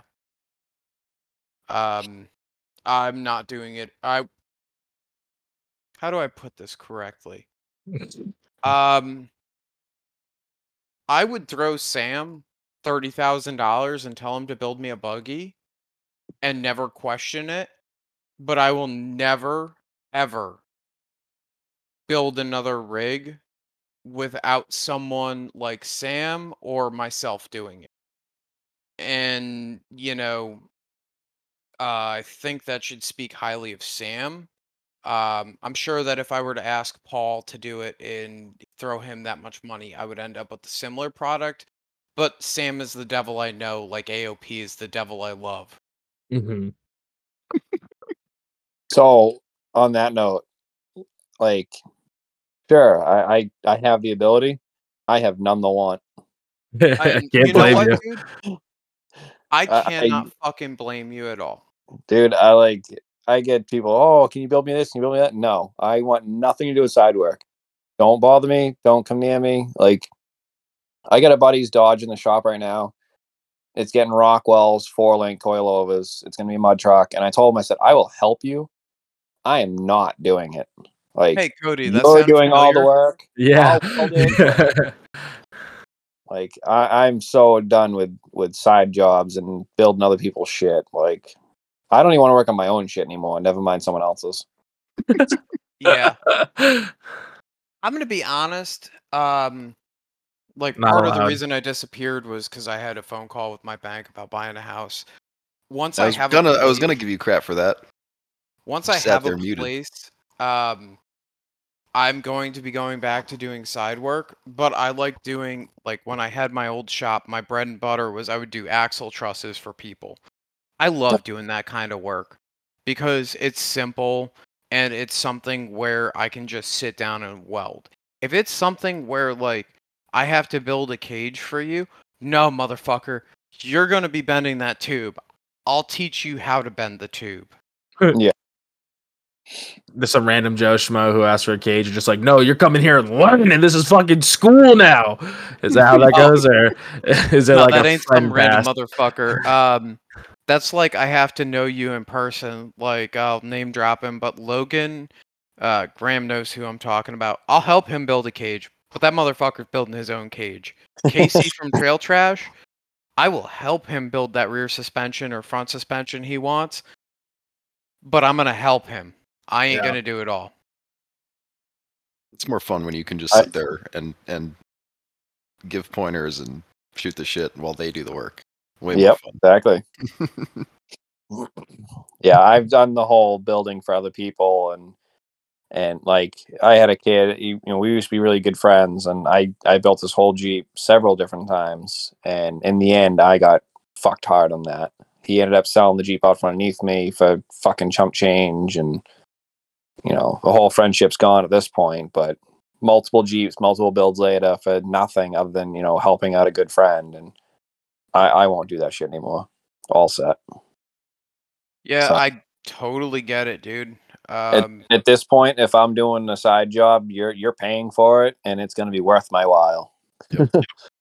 So, Well, that's like you know how I referenced Sam. We were talking about someone hit him up for an XJ cage, and I was like, dude, don't fucking sell yourself short. I know what the work that you did for me cost, and that was hooking a buddy up. If you're gonna build this guy a whole cage from the sliders out, you better fucking charge for it. And he threw out a number, and I was like, no, dude, more. If you're gonna be doing the fucking effort, like, and buying the material, don't fucking skimp and don't let the fucking customer tell you what they want. And when I say that, I mean that in the manner of like, if he wants to put 120 in the A pillars, we know that 120 in the A pillars is not the way to go anymore. It's got to be 188 and preferably 2-inch. Like there are points that you just got to stick up for yourself on, and then you have to factor it in as labor plus. It can't just be labor. you need fuck you price. This is the price that I have because this is what I don't want to do. Mm-hmm. If do that fuck you price, then I'm not interested. Now, oh my god, I just blanked completely. Well, also, I feel like with a Cherokee, like especially if he's doing like a hybrid or something. And I mean, I've preached this a million times. We don't have to get into it, but like trying to keep the body intact, from what I understand, from what you guys have explained to me, and the little bit of knowledge that I understand, like you don't always get the most perfect node strength out of the metal that you're putting in there. So I do kind of get what you're saying, Luke, where it's like you have to listen to the customer because they're paying you, but it's also like there's a point where you got to be like, hey, no, like that. Sorry, but you're losing this part of XYZ to get it good too. And like I feel like with off-roading, everybody is so particular and personal about how they want their rig to be that it's got to be super difficult to do side work and like other than doing like I don't know, lift kits off of eBay or doing like specific just add-on parts. Like it's gotta be interesting. I get shit a lot for the fact that how I did my B pillar. Suck dick. Sorry, what? No, I suck dick with my asshole. That's a side story for another day. Don't forget paintball, buddy. What I'm talking about though is my B pillar is completely straight, and the reason that my B pillar is completely straight and goes to where it goes to is for the strength behind it. But there was no fucking way that I was gonna get any kind of passenger space behind there, and so like. With the 2-door, it was just a 2-seat rig at that point, and it's a heavy 2-seat wannabe buggy, but it's not a buggy. Cherokee car. It ain't a race car, it ain't a buggy. What'd you say? Chero car? Is that what you used to call? Car. Yeah. Chero car. not to knock the Cherokees, because I've done a lot of things with them. I've had a lot of fun with them, but they're just fucking throwaways. They are. Like, it's just a tin can. Like, you weld into fucking tin. They're awesome, but don't expect it to last 100 years. Like, you're going to get 5-6 years out of it unless you just plate the fuck out of everything. Yeah, that's where I'm at, is we're plating the crap out of everything or deleting it. I'm an idiot, and I have developed a sentimental attachment now. Oof. So, like... Jesus, you sound like my ex-girlfriend. Yeah. Yeah, no. I've had some fun in Cherokees. I've done some killer things. Like, I think a Cherokee with a 4.5-inch lift and like 33s is awesome. You can go out and just fucking kill it in the power lines and jump them and just do all kinds of dumb shit. But beyond that, like, I don't see the point in putting bigger axles and everything under. I mean, everybody has their thing, but I'm gonna preach, put money. Paul. Preach. Hit them where it hurts, man. Tell these boys that they're fools with their big old 1-ton Cherokees. You dummies. Like I said, everybody has their thing, to each their own. But for me, it's like if I'm gonna put that money into something, I'm gonna put it into a fucking rig that's actually gonna last, not something I'm gonna be chasing fucking popping apart the whole time. Are you saying it's not normal to weld your track bar back on every year? Yeah, no, that would drive. I've done about 5 of them at this point. So this is the exact conversation. So I just have a like normal standard X shape, 5-inch lift, 35s, locked front and rear, whatever. So it's fun the way it is. It works so fucking well thanks to Luke, obviously, and Grammy helps with the gear sets and whatnot. And I can't thank them enough for it. But honestly, I don't want to go any more with it after talking with people like Curtis or seeing what happens with Curtis or talking with these guys. It's just like that. Curtis does wheel, so he's not a good example. Yeah, but also just like he also sucks at wheeling too, so I guess he's not a great example there either. But like they're all just like, oh, well, just build the Cherokee. You have the Cherokee, just build it. And it's just I don't want to. I don't, as you were saying, like I want to build something that if it rolls over 3 or 4 times, as long as it's not something crazy, it'll still be okay to flip back over, run full throttle, and then just keep rocking. Well, I mean, a Cherokee will do that. It'll never be straight again. Yeah. So a Cherokee is an excellent parts accumulator. That's where I've been like. I'm pretty sure at this point it's well documented because I can't remember what we've said at this point. We've had like 132 fucking episodes. That's like 260 hours of fucking talking.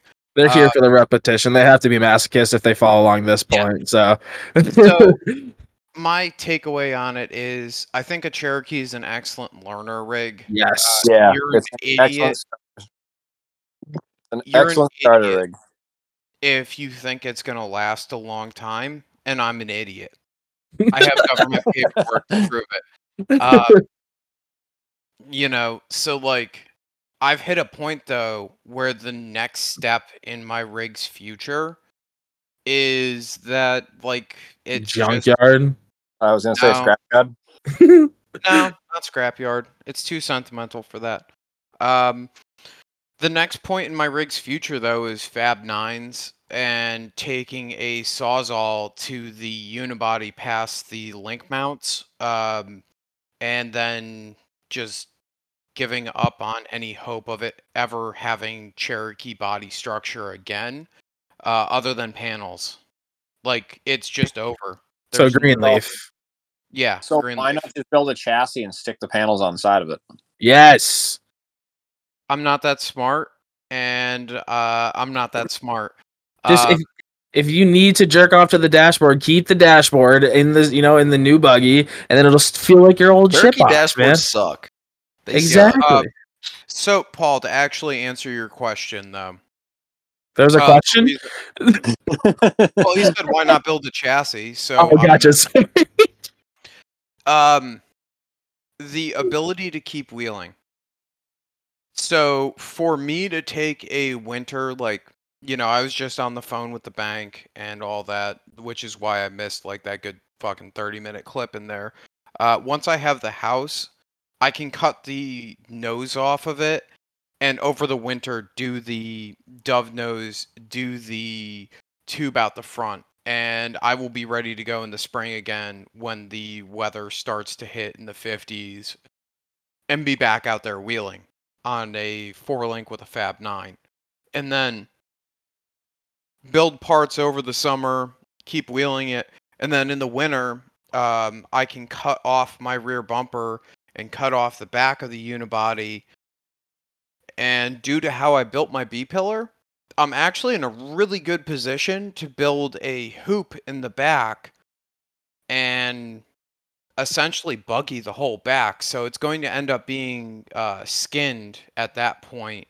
And I've been talking with a couple of people like Sam and Caleb a little bit about how to tie the link mounts in. And my link mounts are fairly tied in, but after I get done with what I want to do as far as the midsection floor pans go, they will be structurally tied into the tube work in there, and I should shave right around 1,000 pounds by the time I'm done. All right, I have a question for you, Luke. So it seems you're just going to be slowly picking this thing apart until it's Frankenstein's monster. But like, at what point are you losing the idea that it's no longer your old Cherokee? Because if you just keep replacing and replacing, like, is it the hood panel? Is it the door skins? Like, what part do you still need to have for it to be considered your Cherokee still? Well, I'm keeping it as it sits with the full body. So it's always going to be my Cherokee. Just a full-bodied buggy that sucks at everything. And So, I'm okay, Ed Gein, you're just gonna be wearing the skin of your old Cherokee on the buggy. That's kind of creepy. So if it sucks at everything, why keep it? Because it's mine. I mean, I get that, but like, you're okay with it sucking all the time? Well, when I say it sucks at everything, He's just happy it drives Yeah. and runs. Let's be honest. When I say it sucks at everything, what I mean by that, Paul, is that it's never going to be an F&F buggy, and it's never ever going to be a Bouncer or an Ultra Ultra 4 car. Yeah. All right, fair enough. It does really well for what it is. And the reason I'm so committed to it is that it's got a insane suspension under it for what it is. The rig is absolutely nuts to drive fast, and it is an absolute blast. It's the only vehicle that has ever made it past the 3-year mark of my ownership, and that's why I'm sentimental towards it. So at this point, you're kind of just like stuffing your family dog. Is that what I'm getting at? Yeah, pretty much. It taxidermy Maybe. Jeep. Maybe, but at the same time, I do think it would be kind of cool to just like keep it going because there's no reason to not keep it going. Money and usability and safety, or I mean, there's a few answers. It's just a matter of where it's at. It's got the safety factor. It's only going to get better as the body comes apart further, as far as the safety goes. So back to your whole time thing of you can do the front portion in a winter and whatever. Are you one of those guys that builds like a tab a night or a tube a night and calls it a good like an hour? No, he definitely is not that kind of a guy. I literally built my current buggy in 45 days. I'm not that smart, Damn. but I do shit quickly. Like when it came to doing my 1-ton swap under the Cherokee to get it pulled into shop, out of shop, driving back and forth to work was a month and a half. And that was only doing weekends and like a few days throughout the week too. Yeah, and that was also a 30-minute drive to the shop and back. So like I would go there after work, and then and then when I did my cage, I had the cage done in a month. I've gotten to the point where I can do a motor swap in 8 hours. I just am very, very. It doesn't look like it, but I'm super anal about the way that stuff gets done, right? Well, that was kind of what I was getting at. Yes, I'm anal, but in a quick manner, if that makes sense. Like, I will rebend a tube 3 times to get the tube how I want it to be and how everything's gonna fit. Yeah. Like, I hate cages that sit above the roof at all. So my cage sits originally when I first did it, it sat within a ½ inch of the roof at all points. But it was done in a month. So like I'm just specific about how I do stuff, if that makes sense. No, I get it. And when it comes to the larger projects, right? Like my end goal is I call it the park cruiser is my idea, right? Because like I live in the South and I want a rig that I can comfortably go run the blacks and the double black diamonds down here at like AOP, but also still be able to street drive, which is another reason that I'm kind of against the buggy and kind of okay with letting it wear the Cherokee's old skin. That's creepy. It's creepy for sure. But at the same time, I'm incredibly happy with the rig's performance. Like I went out to S'more a week ago at this point, and the rig did everything that I pointed it at with a couple of tries. And Graham, shut the fuck up. I know you want to throw shade, but let me be happy with the fact that I ran everything there. Except for the bounty climbs. Wagoneer Hill would like a word. I made Wagoneer Hill once. Not the second day. No, the second day at the back of the pack, I got fucked. Hey, putting tire on counts, you know? It's part of it. I ran the count trail, if you get all the way up and slide all the way down. Yes. That happened over and over. But like, you know, I want a comfortable rig that I can go run the hard trails and still every once in a while be able to street drive it. But my definition of street drive it is like go down to the car show down the road on stickies. Like I don't actually care about street driving it as far as on the highway anymore. Yeah, so you're a little bit above where my street rig is.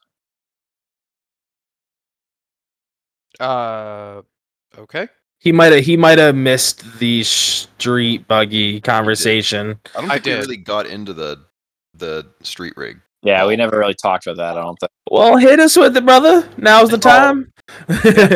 Oh, I got an old scrambler. It's AMC 360. I've seen this thing. Yep. Oh, you have? I've seen pictures of it, I think. Yeah, it's multicolored fiberglass body. Hell yeah. AMC 360 with an AX15 231 case. It's Rubicon 44 front with 3 Lincoln coilovers and an 8.8 in the back on 35s. It's had 37 sticky traps on it. It will do every black trailer field and forest. It's done a couple of the reds, and it'll drive home afterwards. That's sweet. That's all you can ask for. Yeah.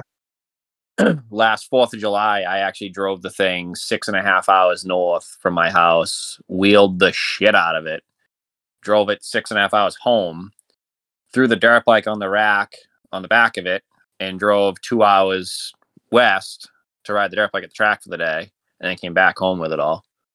So it was That's a cool. ton of miles, ton of wheeling and hauling, and it loved every bit of it. So Awesome. Yeah. Go ahead, God. Cody. I was gonna say, so vehicle maintenance day at your house must be a fucking mess. Like, dude, do you? Go ahead. That is literally every day. It's just constantly touching one of them.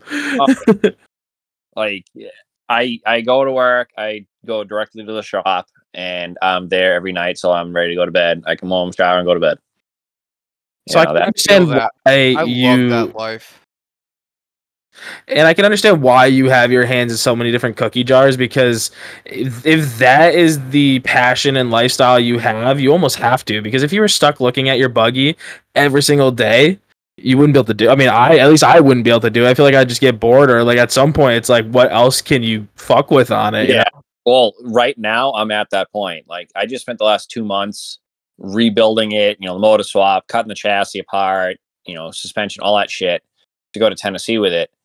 And now I'm looking at it and I'm like, I don't want to touch the damn thing. I got the dirt bike there, I get the mega truck. I'm like, I could care less. I just want to ride my dirt bike. So you just bought it, so that's understandable too. Yeah. Well, I bought it Friday afternoon, and the new is still there. So Okay, go ahead. So to go back to the chassis thing, because I'm still hung up on that point, and I apologize. I think I've been bitten by the go fast bug.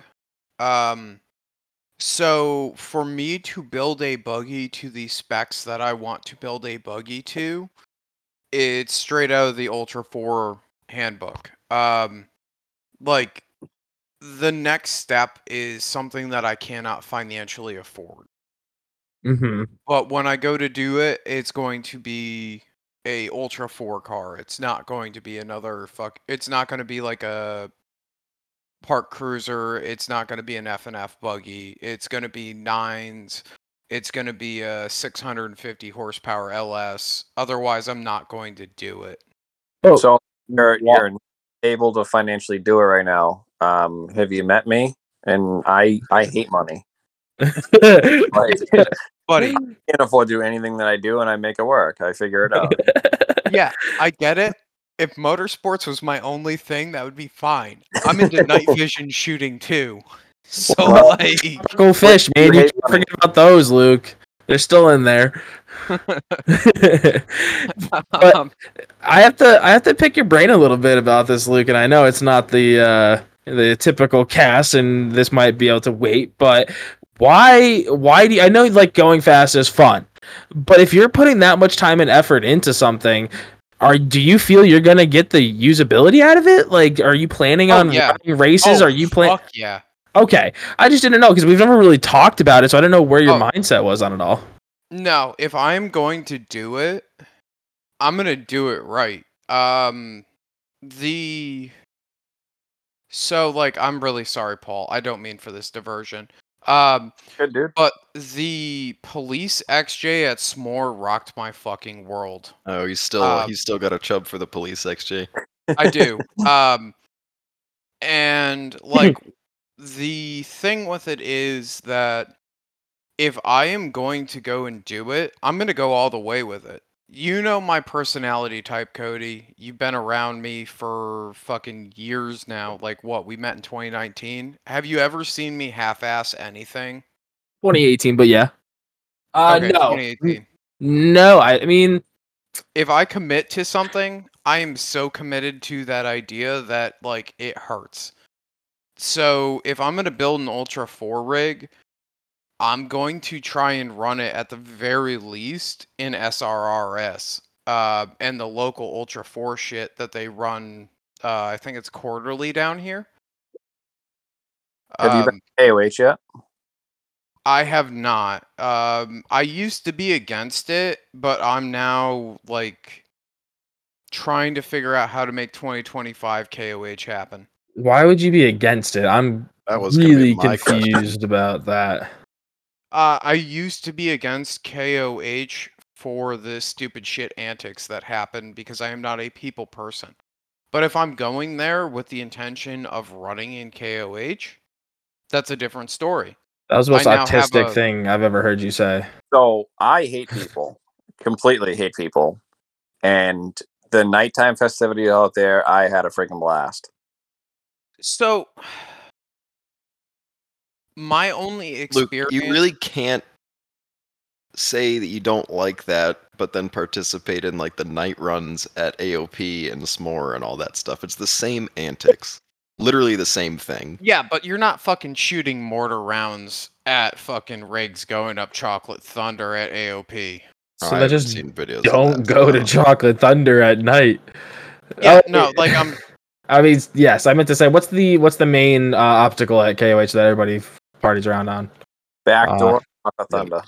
Yeah, like Backdoor gets crazy. so just stay away from it then, like, because like to me, Yeah, like no, okay, like, I don't know. after talking with Frankie and Brandito, I'm okay with doing that now. But that was like something that was a holdup before. And like now that I kind of understand how stuff works from talking with them, I'm more on board with it. And you know, it might not be the most smart choice, but like my goal would be, I think it's the 4800 class. I used to call it 47, but I'm not very smart. It's the 37 DOT semi-unlimited class. It's not the full-blown 4400 class because I would never be able to compete in that. And so yeah, that's the direction I want to go with the buggy and everything else. I mean, I think the best, personally, if I was gonna get into any of it, it would be the stock class stuff, because that's just, financially feasible, and I think all those guys still have a ton of fun. That's right? that grassroots shit right there. Absolutely. Right? You're not putting high dollar crazy parts in it. You're just getting creative with some of the more readily available stuff, and there's a lot of fun in that as well. It's right? a ton of fun. There is a lot of fun with that, but after talking with Dizzy he used to race for Straight Jacket. After Ford got into it, I'd rather try my hand at the 4800. It's a lot of money. It's a lot of money, but For it's something less you money don't know than if you want to do yet. That's why I'd say starting the stalker stuff. Stalker. Okay. Stalkers. Stalker stuff. Ed Gein sharing skin. Stalker stuff. But like when it comes down to it, right? If you're talking about the 4600 class stuff, Ford is I don't going even know to the own classes, so that's the stock class. Ford's going to own that because they have the well, with money. that attitude, they will. Yeah, fuck big corporation. It's all about the little guys. Yeah. What I mean though is right, like if Ford is willing to throw their weight behind the Bronco chassis that they are running, that's a So it'd be really unfortunate if some, stock unibody piece of shit was able to do better than a new Bronco, right? That'd be kind of cool. It would be, but at the same time, like also if we're talking about a buggy here, so that kind of rules out the stock class. You're limiting yourself. He is limiting himself. I'm limiting myself. He's putting himself in a box and closing the lid and asking us to tape it for him. So please tape it for me. No matter what you end up doing, money doesn't buy driving ability or talent. Lord knows I don't have either of those. Money can buy the drivers that are good to run Ford stuff. though. That is something to consider. Is that like I'm sure they're Lauren Healy or whatever his name is. I'm sure he's making decent money. Yeah, like they're not there for free. Yeah, exactly. But nobody's perfect, and even the smallest part failure can take them out of the race. Oh yeah, 100%. Look at just qualifying. How many tire slashes absolutely destroyed people's runs? Something as simple as that.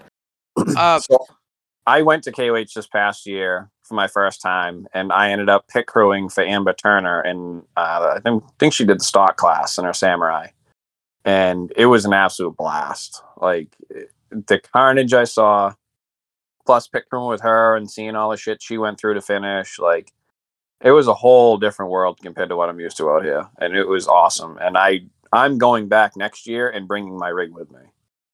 That's gonna be sick. So the other point I'm making is I want to build the buggy to match that rule set.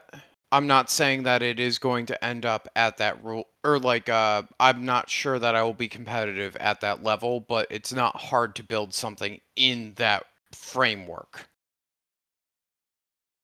Okay, I mean, I don't want to fault you too much because I feel like at this point it sounds like me and Graham are just crushing your dreams, and I don't want to be that. You're not hurting me at all. Good. Okay. Well, then you're stupid. You're a dummy. Just go to stock class, have fun, drink some beer, and have a good fucking time. All right, Luke. Jeez, man. Was that better? Anything can go fast if you have a long enough run up. My XJ is proof of that. Exactly. But and so right there, my XJ is still the fucking proving shit out. Like I'm happy with the suspension. I want to build a set of get the end of the suspension. No, you it's never always get about the end the of suspension. Yeah, you got to deal with that at fucking AOP and S'more. Oh my god, are you lucky? We deal with it every day. No, you don't. You only deal with it on Tuesdays and Wednesdays. Only days that yeah. So that's the end of my montage. I'll fucking leave it there.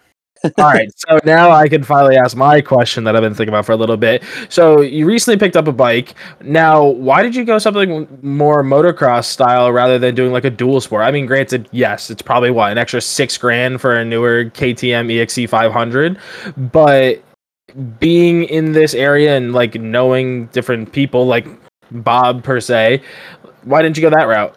So I spend a lot of time riding during the week, because most weekends I'm traveling with the Jeeps, the buggies, all that shit. So going out after work on the weekdays, I'm typically by myself.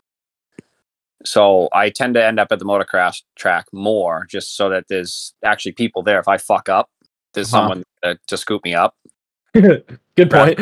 Being out in the middle of the woods by myself and I fuck up and it's like, oh, cool. I got someone to be hiking through this random ass trail in the middle of the woods, Yeah. Or riding out with a broken collarbone like I've done a few times. Yeah. It's, I want to ride more. I'd like to do more weekends and everything, but I love motocross tracks. I love being on the track. If I could ride the track every day, I would. So I bought something that would be good motocross wise and trail wise. Mm-hmm. I do both. I have a bunch of buddies that do hair scrambles and enduros and all that stuff. So I do a lot of the trails, but I also do a lot of the track. So have you ever considered doing something like a J Day where you do get the best of both worlds, but more like a racing style? So I would love to do a J Day. I haven't had a bike reliable enough yet until now to do it. Mm-hmm. So my YZ that I just sold was broken more than it was alive. And that kind of killed all last season for me. I bought it last May, and by July I was putting a motor in it. Oh shit. It was like I blew the motor 4th of July weekend, got it back after my buddy rebuilt it, spun a crank bearing in August, down and out again for a couple months, get it back, transmission goes. It's like I spend more time fixing the damn thing than I did riding, so I didn't get a chance to actually do all the stuff I wanted to with it. That's the tough part about a 125, though. Like you just wring their necks out until they croak. Like it's just part of it, honestly. Yeah, it had a 144 big guac kit, and I mean it went good. It was an old bike. It'd been ridden hard, put away wet, and it had an easy life with my buddy the last few years before I bought it because he only trail rode it. And then I got the thing and put it on the autocross track and it was like, here, we're going to go for a ride. And it was like, no, dude, I'm retired. I'm done. I mean, that's a good answer, honestly.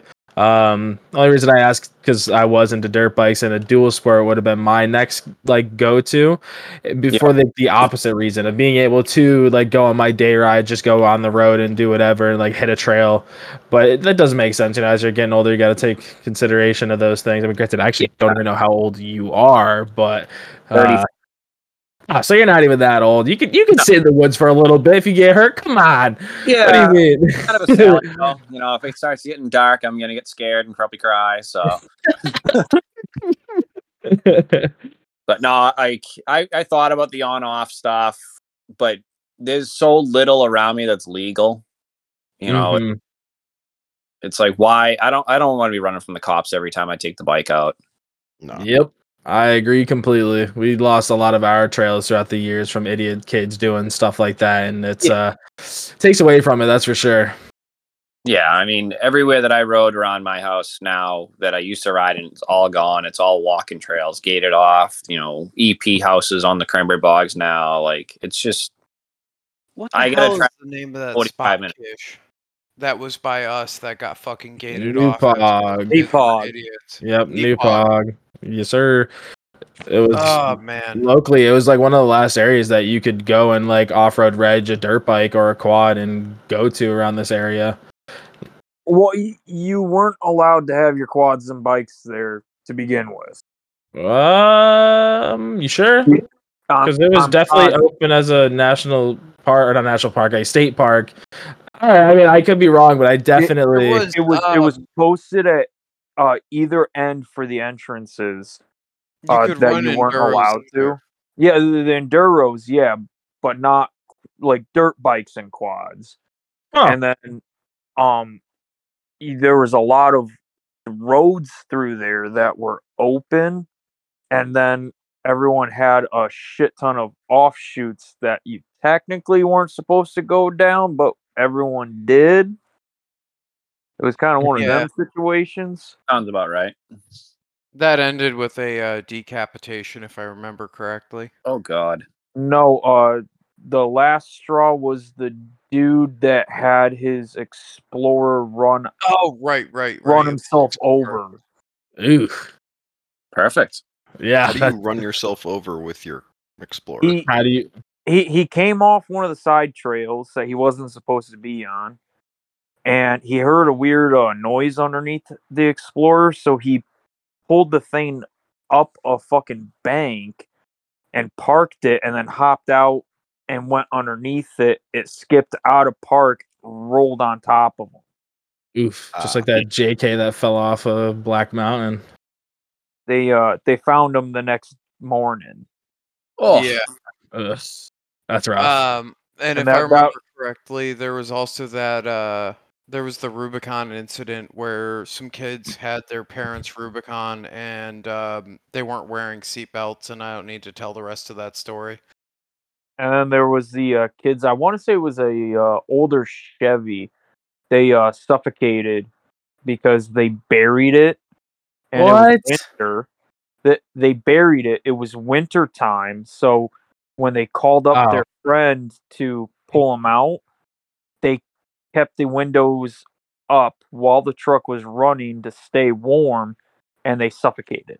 Okay, so when you said buried it, I was thinking like Whistling Diesel style, actually burying it. So I was so confused. I'm like, why would they call their friends? Like, they dug their grave. That's where they belonged. It ended up being like 3 or 4 deaths at Nepog in just a few years.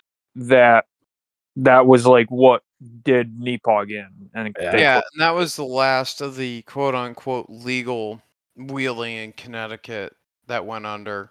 And I'm sure that Massachusetts has had similar things, other than Mobile is the only one that's still open that I know of, or maybe Old Florida Road too. Old Florida Road is currently still open. There is gates at either end, but that I feel that's short-lived. So I want to go there. I mean, From what I was told, though, isn't it only like 1 or 2 cool obstacles, and then the rest of it's just a trail ride? Yeah, there's only 2 obstacles. The first one's like just into the entrance, and it's just a step. It's just a 4-foot ledge. And Okay. the one is like an off-camber ledge. It's nothing crazy. So I mean, it's a fun trail. I do it once a year with a group on Columbus Day weekend. Just we go out and cruise around and do all those trails. It's just a relaxing trip. It's nothing crazy, but it's a good time in the woods with some friends. Yeah, hey, that's completely understandable. So now, shit, I just blanked on it. Do you have any trips other than you said? What is it? Not Wheeling for Acreage. What did you say was at the end of the year? Other than Humble Pie, I thought you said you were doing something.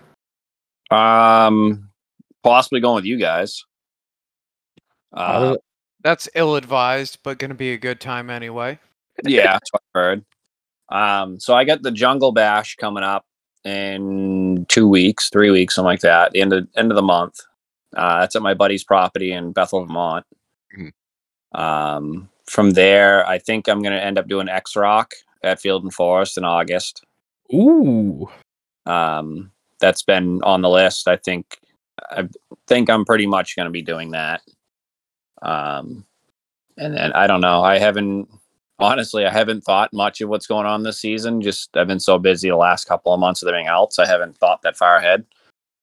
So I know I'm going to take the mega truck up to Livermore, Maine, first weekend of August, do some Trucks Go Wild mega truck racing. So awesome. So I got a few more questions before we slowly wrap it up. We're cresting over 2 hours now. As a man that says that he has run a lot of tires, other than this. I always got to ask this question. So how much experience do you have with DOT tires? Because what is your favorite DOT tire and what's the worst DOT tire? Do you for want wheeling? Strictly wheeling? Yes, sir. So my all-time favorite was a TSL. Really? Yeah. I've had really good luck with TSLs. You like them cut? On my Scrambler, I love the hand-cooked Dyna Pro MTs. Interesting. Okay. That's not one we've heard. I've had 3 sets of those, and I fucking love them. Okay. Awesome. So then, what would you say is the absolute worst? Do not advise for somebody to buy. I don't know. Thornbirds. Good answer. I would rock the shit out of a set of cut sticky Thornbirds, though. I feel like that would be fucking hilarious to show up at a park with. I bought the shit boxes on a street Jeep at one point, and I drove it across town and took them off and threw them away. I didn't even know they made sticky Thornbirds. How long ago was that? They don't make sticky Thornbirds, just Thornbirds in general. They suck. Interco, if you can get an order for more than I think it's 24 sets, will make any tire in a sticky. Yeah. So you could, in theory, if you sold 24 sets of sticky Thornbirds, get 24 sets of sticky Thornbirds out there. Yeah, but that means I need to find 23 retards to buy tires. Yeah, that's what I was thinking too. I'm like, how many friends you got, Luke? There's that are retarded? definitely 23 retards out there who would buy them. Let's be honest. Is there like is there an autistic convention you go to, Luke, or how does that work? By the way, Luke is legally autistic, just so everybody knows. I'm not just making fun of autistic people. Hey, I show up at the park with my "Please be patient, I have autism" hat and get down to party, so it's okay. So my question in return is, what's your view on stickies? Because I know you and I talked a little in DMs about that. Yeah, talking about getting sticky. Jeez, I am hardcore Red Label. Okay. I've always been, since I had my first set, I've been in love with them. They fucking work awesome. Right now, the Goodyear MTRs that are on my buggy, I am very happy with. I would definitely buy them again. I think they're equivalent to a red at this point. I've run Are them. you getting paid to say so? Just clarify. No, fuck Okay. no. I don't get paid, dude. This is all self-funded. Yeah, I mean those two, and then obviously an SX. They're not the best summer tire in my opinion. They're great all around, but I love them in the wintertime. You know, the snow and the cold weather. I think the SXs are the best. My only gripe with SXs are that they don't make them in a 40. Yes, I agree. What is it, a 38? Is that what the in-between size is? In the only a 43. If you go the DOT. Oh. Yeah, Well, I never. they make a DOT 43 as well. Yeah, they make the DOTs also, I think, in a 38 and a 36. Yeah.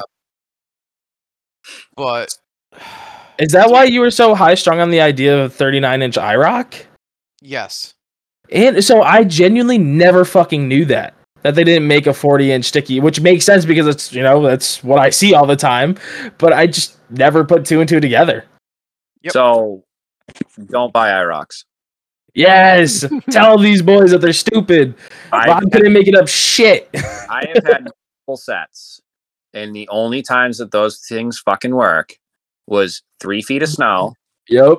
Or a 20-year drought at 100 degrees out. Other than that, you might as well have fucking rock repellent. Yes. They're great spares, though, because they're unkillable. Dude, the last set I had with 39 5s, I got them cheap.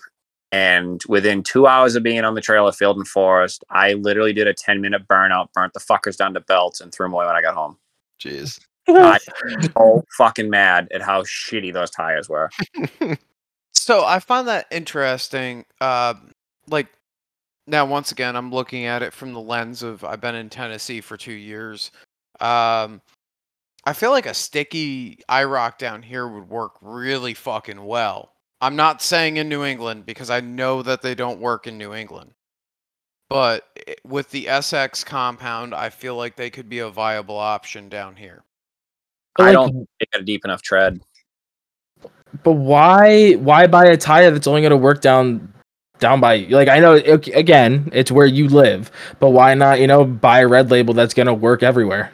A red label down there is... It'll still work. It'll still work well. They do still work. Yeah, they work, but I don't know. If you get caught out in some of those, like AOP is very... If it's wet, you're not... I mean, most tires aren't going to have much luck, but you'll be better off with an SX than you will be with a red label in that scenario. When it's dry, obviously red labels are going to blow them out of the water. Kind of Windrock, we had a full day of pouring rain, and the reds did everything. So no rain the whole day, whether it was mud, rock, pouring rain, flowing water, the reds did everything. So we're gonna reinsert that point from earlier where I can't drive. I will kill the fucking carcasses. So red labels make a shitty driver a good driver. Yeah, but the carcasses don't make the... Put a tube in it. That's what you need. I know, it really is. Well, Harry has a set. I think they're still for sale. Are those the 39s with the KMCs in them?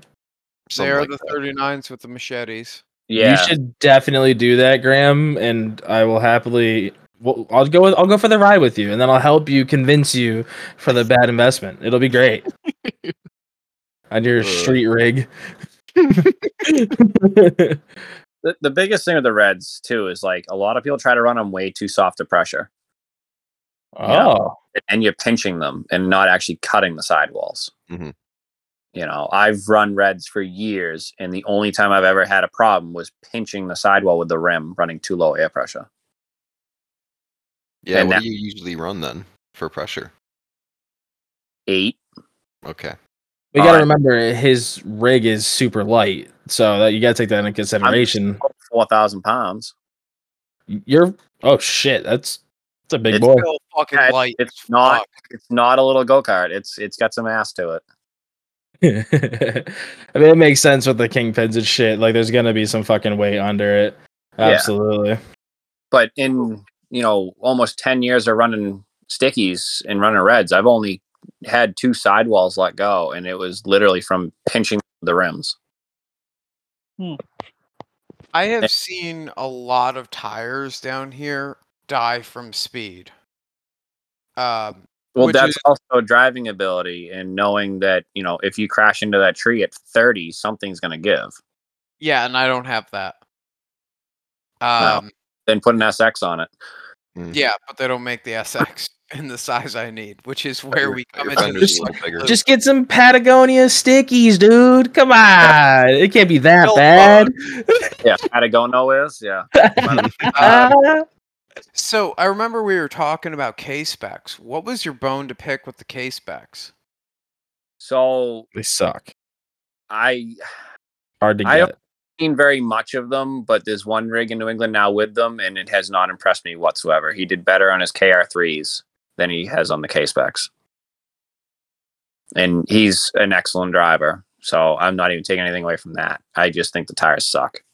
And that was multiple opinions after Wheeling for Warriors watching him run.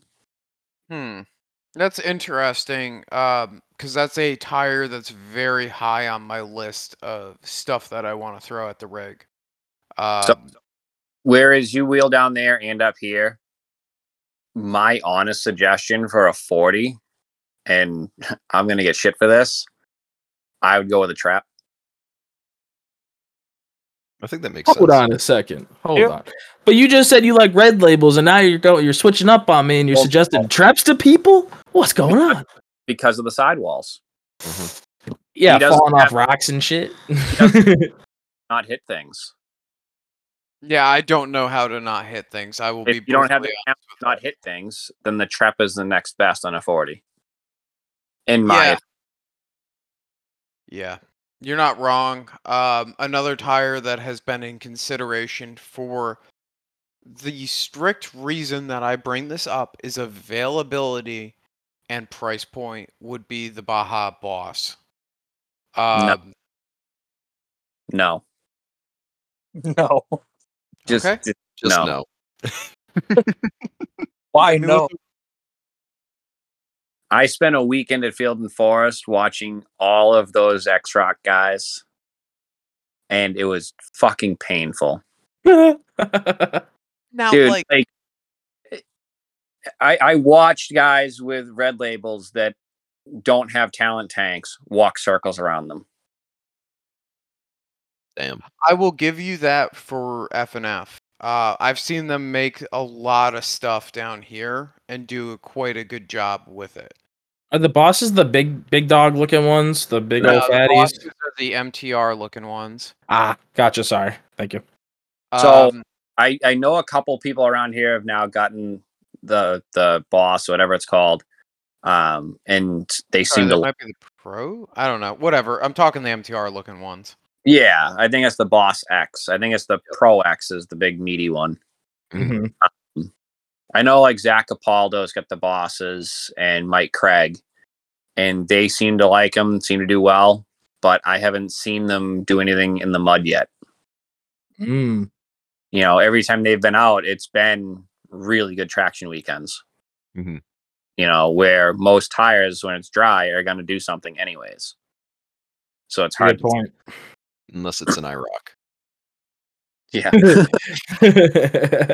I mean, that's one thing I do. Like when I'm trying out a new tire, I want to do everything, whether it's 100 degrees and dry, mud, water, you name it. I want all of it so I can see what it does in all of it. Yep. And I'll give you that point. Work in 100-degree day when it's dry for 6 months. It's the tire that it just downpoured for 2 hours. Now let's go run the same line. And that's one of the biggest bitches with this area that I'm in is you can have a park like AOP where if you take an F&F buggy and you drop them in there while it is dry, they will be bored out of their fucking mind. You make it fucking rain for torrential downpour for a half hour, and they won't make it anywhere because they don't have the fucking horsepower. It's weird coming from New England, seeing the drastic difference. And that also really makes it hard to pick tires because, on one hand, I know that if I were to go with a red is going to absolutely crawl everything. But the second that you start throwing like third gear clutch dumps and hoping for the best while you're riding that pony, I don't know if I want to run a red. Like, I can't sell myself on a red for that situation. I still think you can make it work regardless. Like, I know when we're talking about Bob, how he's talking about the porousness of the tire and that the clay gets into it, yada, yada, yada. But, like, I don't know. I've never really seen a red not do well. Again, not super around them that often. That's just my personal opinion. But, I don't know. I also just don't know if I could ever make a red fit my driving style. I would have to fit my driving style into a red, which I suppose isn't the worst thing in the world, but, you know. Well, I mean, So what's your driving style? Right foot? Yes. Okay, that's He kind of knows how to crawl. Like, he will do it, but it's tended like the one try crawl, and then the rest of it's just like put the tires onto it. He'll kill. If that doesn't work, then put the tires at the bottom of the obstacle, and he'll kill it again. I mean, I've been known to $5,000 neutral drop my rig thousands of times. So, I mean, I'm kind of the throttle jockey as well. I will say I don't like USDs down here. I don't like general. We've got a guy down here that runs them, and then we've got a guy that runs 43 SXs, and the dude on the 43 SXs walks all over him with shitty link geometry. Well, have you felt the two tires with your hand?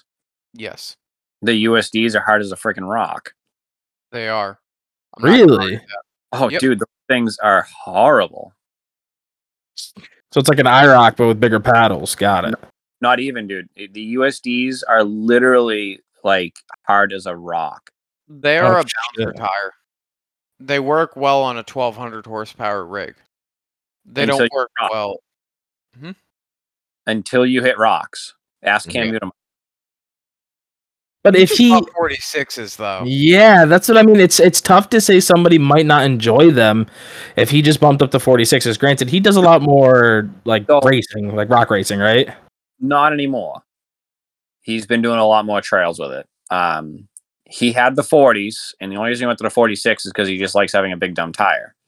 But he went with the USDs because it was the only thing that the sidewalls will hold up on with his driving style. That's a good point. He was ripping sidewalls on everything else he put on the thing, and the USD is the only thing I've held up.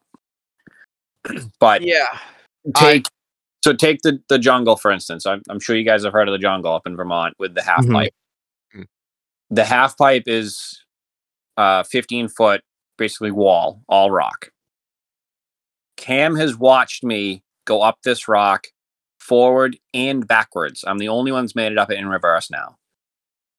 And it has took Cam probably 7 years to finally climb this rock without a winch.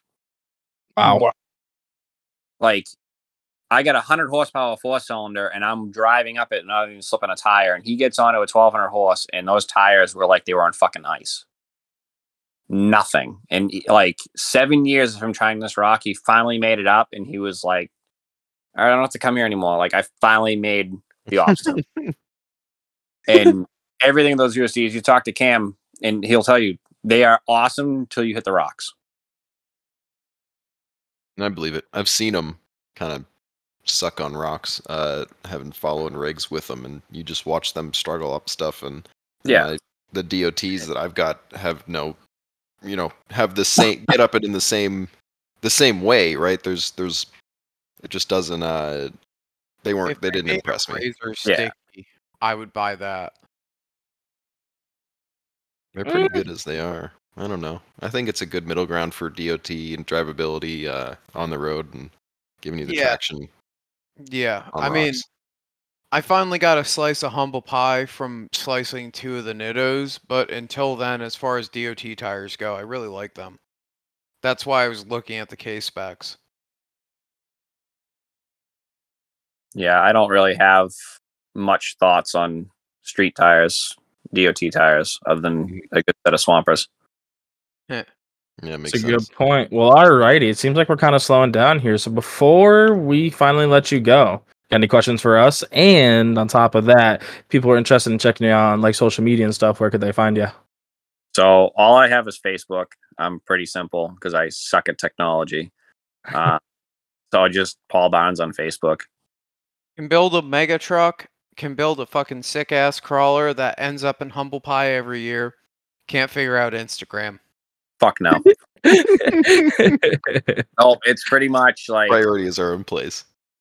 if there's a girl in my life, I usually hand her the phone. If I can't do it, and go, here, fix it. If I get the computer, I hit it with a hammer. Well, before we finally finish up, do you have any more final questions? No, I think I'm good at this. Hell yeah. Well, thank you everybody for listening. We appreciate every single one of you. Go check us out on Instagram, Blue Collar Off-Road Podcast. Go check us out on Facebook. All of our stuff goes out there. Find us on any of your streaming platforms that you prefer. If you're listening on some weird one and you hate it, go check another one. We're probably fucking there, honestly. And on that note. So if you're going to run F&F, Reds are the ticket. If you're going to run Windrock, Reds might just do it for you. If you want to come party at AOP, it's SX's or get fucked.